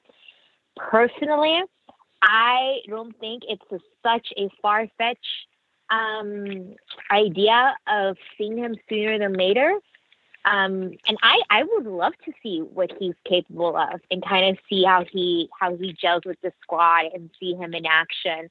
So I feel like it's a possibility. I feel like we are going to get to see him sooner than we expect to see him. Yeah, and I think it's unfortunate that there's no sort of cup game matches or sort of extracurricular tournaments right now, because I feel like we would have seen him by now if that was the case. And in order to absolutely, in order to really gauge a goalkeeper, it can't be one game. You know what I mean? Like Mike McGee has gone down as the best keeper in Galaxy history. Yeah. Because he played one game and he got played half a game and he got a shutout. But more than likely, and I know this might be a little blasphemous, if he would have got a few more games, more than likely his shine wouldn't have been so great. No, I don't want to believe it. I don't want to believe it. I understand. You're off the pod. I understand. But yeah, you need, for goalkeepers, you need a larger sample size for sure. So I think if, the only reason why we would see him for an extended period of time is either Bingham is injured or Bingham is on the outs. So, because I really do think that would really break Bingham in his confidence, because I don't think he's, like, as we said, he's not a guy who is very strong in his leadership, I feel like he doubts himself a little bit, which is why he probably makes these weird mistakes that he makes. Yeah, when we signed Klinsmann, there was a question that was posed to us by a listener who said, how worried should Bingham be that Klinsmann was signed? And on a scale of 1 to 10, I had said a 3, because there's really no reason to bring in a fourth keeper in the books officially if you didn't plan on using him. And lo and behold, 3 days later, when they played LAFC, he's on the bench as the number 2. And I said, he's probably not going to replace Bingham, more than likely. But it's got to have gotten Bingham's attention. It has to have gotten Bingham's attention that they signed a goalkeeper and put him at number 2, and that he's young. It's not even that it's like, he's a 31 or, 34-year-old goalkeeper. It's straight, much younger keeper that's saying, like, this is a guy that is going to be our future. He's like, get away, boomer. Get off my goal, boomer. That's basically what Klinsmann is saying. Yeah, I mean, and that's what I mean. That's what I mean by having his presence there. It can sometimes just elevate someone's game, just because that there's competition, and it's going to be you fighting for your spot or next man up. No, and that's right great there. incentive, and that's great incentive to up your game. Again, it can go both ways, just depending on how you want to look at it. In one sense, it's like, hey, if I don't up my game, this guy's going to take my spot. Or it can shake your confidence in that they don't have faith in me, that they went out and got another goalkeeper and I could be benched. And, I'm one bad game away from losing my spot. So it can go either way. It depends on your mental toughness and how you want to react to that situation. So, then you saw, immediately after that happened, Klinsmann's on the bench and, he posts a clean sheet. He didn't have to do much work in that first LAFC game, but he posts a clean sheet followed by 2, bad games and then another clean sheet in which he stood on his head for 45 minutes. So I don't think that he's losing his starting job. I know a lot of people were calling for it, especially after the Portland game. Man, they've been calling for it for a long time. Yeah, they have been calling for it for a long time, but it just got a lot louder. The moment he got here, so Portland. Many people were like, "Get out of here!" Yeah, that's true. That's true. I think right now Bingham is going to be the number 1. Unfortunately, do I want to see Klinsmann? Sure, but if it's if you're just kind of shoehorning him in, it doesn't really. I just don't see it doesn't make sense. How many games do we have left before we're running out of our scheduled games? Just one. Well, we have 13, one game right? on Sunday. We have the Seattle game that was canceled, and there hasn't been any announcement as to whether they're going to make that up or not. We're kind of stuck right now. And they have not announced the schedule for the following phase, so we're kind of stuck. It should be coming up. It should be coming up pretty soon. Yeah, yes. Yeah. But so it all depends on that, to be honest, and where we're at in the standings and how we're playing and how he's doing. Let's just be honest. They're going to schedule us playing LAFC the next 5 games. So, all the way to the final. All the way to the final. You just keep playing yourself all the way to the final, and whatever. Best out of 7 series when you get to that point. And And that's it. That's all the questions that we have for today. And I think we're close to 200 minutes. So yeah, you asshole. Thank you. Sorry, Tommy. Fucking Lewis. He does it on purpose. You lied to me. You lied to me. I said, we're going to Godfather this this all the way through. And I think you just had your moment. Just when I thought I was out, they pulled me right back in. So not even one of the good Godfathers. You were waiting to say that since the beginning of our podcast. I know it. I know it. I just know it. It was in my pre-show preps. I'm like, I'm gonna have to use it on notes. He had a set. He has a bet. He has a bet with some of the other podcasters working at Godfather reference. So funny. All right, so I mean that does it here for episode 200. Delmy, thank you so much for coming on and joining us once again, gracing us with your presence and talking some Galaxy soccer. I think putting up with us is probably and putting up with us. Yeah, and dude, I should really be getting an apology for that. No. Oh, come on. And tell me, you've been on the show so many times. You always say, "Oh, I'm sorry if I'm interrupting." No, interrupt. That's the part of the show. That's a part of the show. You've been on here like 5 times now. Come on. I feel like next time it's going to be like, listen, quiet. I have something to say. Yes, absolutely. Do that. Approach. I mean, Delmy is at the point where like she comes in the pod and opens the refrigerator and she's like, "What do you guys got?" And knowing that she's coming on, we have it fully stocked. She's like, "Why don't you have the beer I like?" Yeah, I was going to say, where is my beer? That's why you just got to take it and say it. Well, I mean, to be fair, we canceled Balls and Beers this season because COVID won the cup. So, Oh, well, that's different. Yeah. All right. So again, thank you so much for joining us. We really appreciate it. Delmy. It's always a fun time when you're on the show. So we hope to have you back on again sooner rather than later. Hopefully talking more positive things about the Galaxy, possibly a very deep playoff run. So we'll see it was a lot of fun. Thanks for having me on. And again, congratulations to all of you. 200 episodes. That's a pretty big deal. Thank you. Round of applause for you guys. Yay. Thank you so much. Don't mind Do you guys have anything else to say before we sign off? Yeah, my neck actually hurts from patting myself on the back. David's the only person that's gonna get this, but football is live. Danny Rojas. I don't know if you guys seen Ted Lasso. David has been talking about it in like the last 3 episodes, and I finally started getting on it. And it's a fantastic show on Apple TV about soccer. And who's the actor, Dave? It's blanking Jason out right Sudeikis. Sudeikis, yeah. As an American soccer, not even a soccer coach. He's an NFL coach. He's an NFL. He's like a college, right? Or football, American football. Yeah, American football, but like college, and then he ends up doing like Premier League shit. Yeah. So it really is great. It's like it's the story of Klinsmann. People think it is. Yeah. Klinsmann, not Klinsmann. Way charming. Way more charming. Right. Anyways, it's a good show. So, David, you got anything to say aside from patting yourself on the back so hard? No. All right. For me, it's one thing for me is 200 episodes. Honestly, I don't think any of us thought we would get this far. I know Bobby didn't think we would make it past 10 episodes. So, the fact that we're here, that's not true. He still wishes we didn't. Yeah, that's true. That's true. But I do want to say a big thank you to what happened? I missed it. No, I'm still laughing at the same thing. Oh, you're just laughing. Okay. Okay, still laughing at the same thing. Sorry. You're laughing at how bad we are despite having 200 episodes in. Yeah, we haven't figured it out yet. Just finish your thought, damn it, Lewis. Yeah. All right. I just want to say thank you to everyone out there that does listen to us and that supports us and has been there since the beginning. We really appreciate it.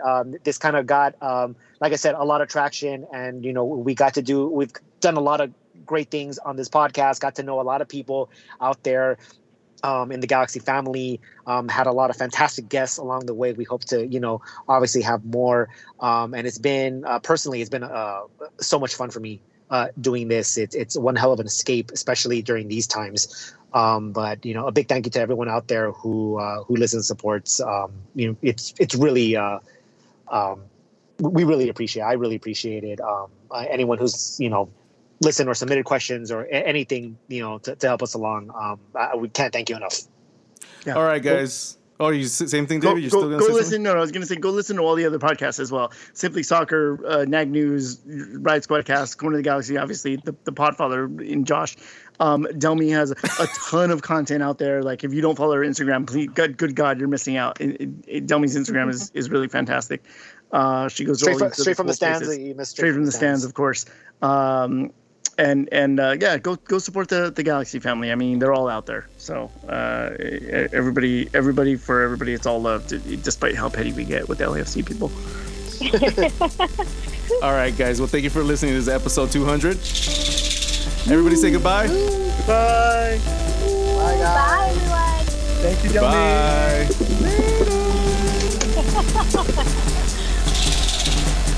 Thank you for listening to LA is Our House. Make sure you check out our website, laisourhouse.com, where you can find all our social sites. Also, listen in to Balls In Beers, our weekly MLS prediction show, where you can find on iTunes and Spotify. Hit that subscribe button.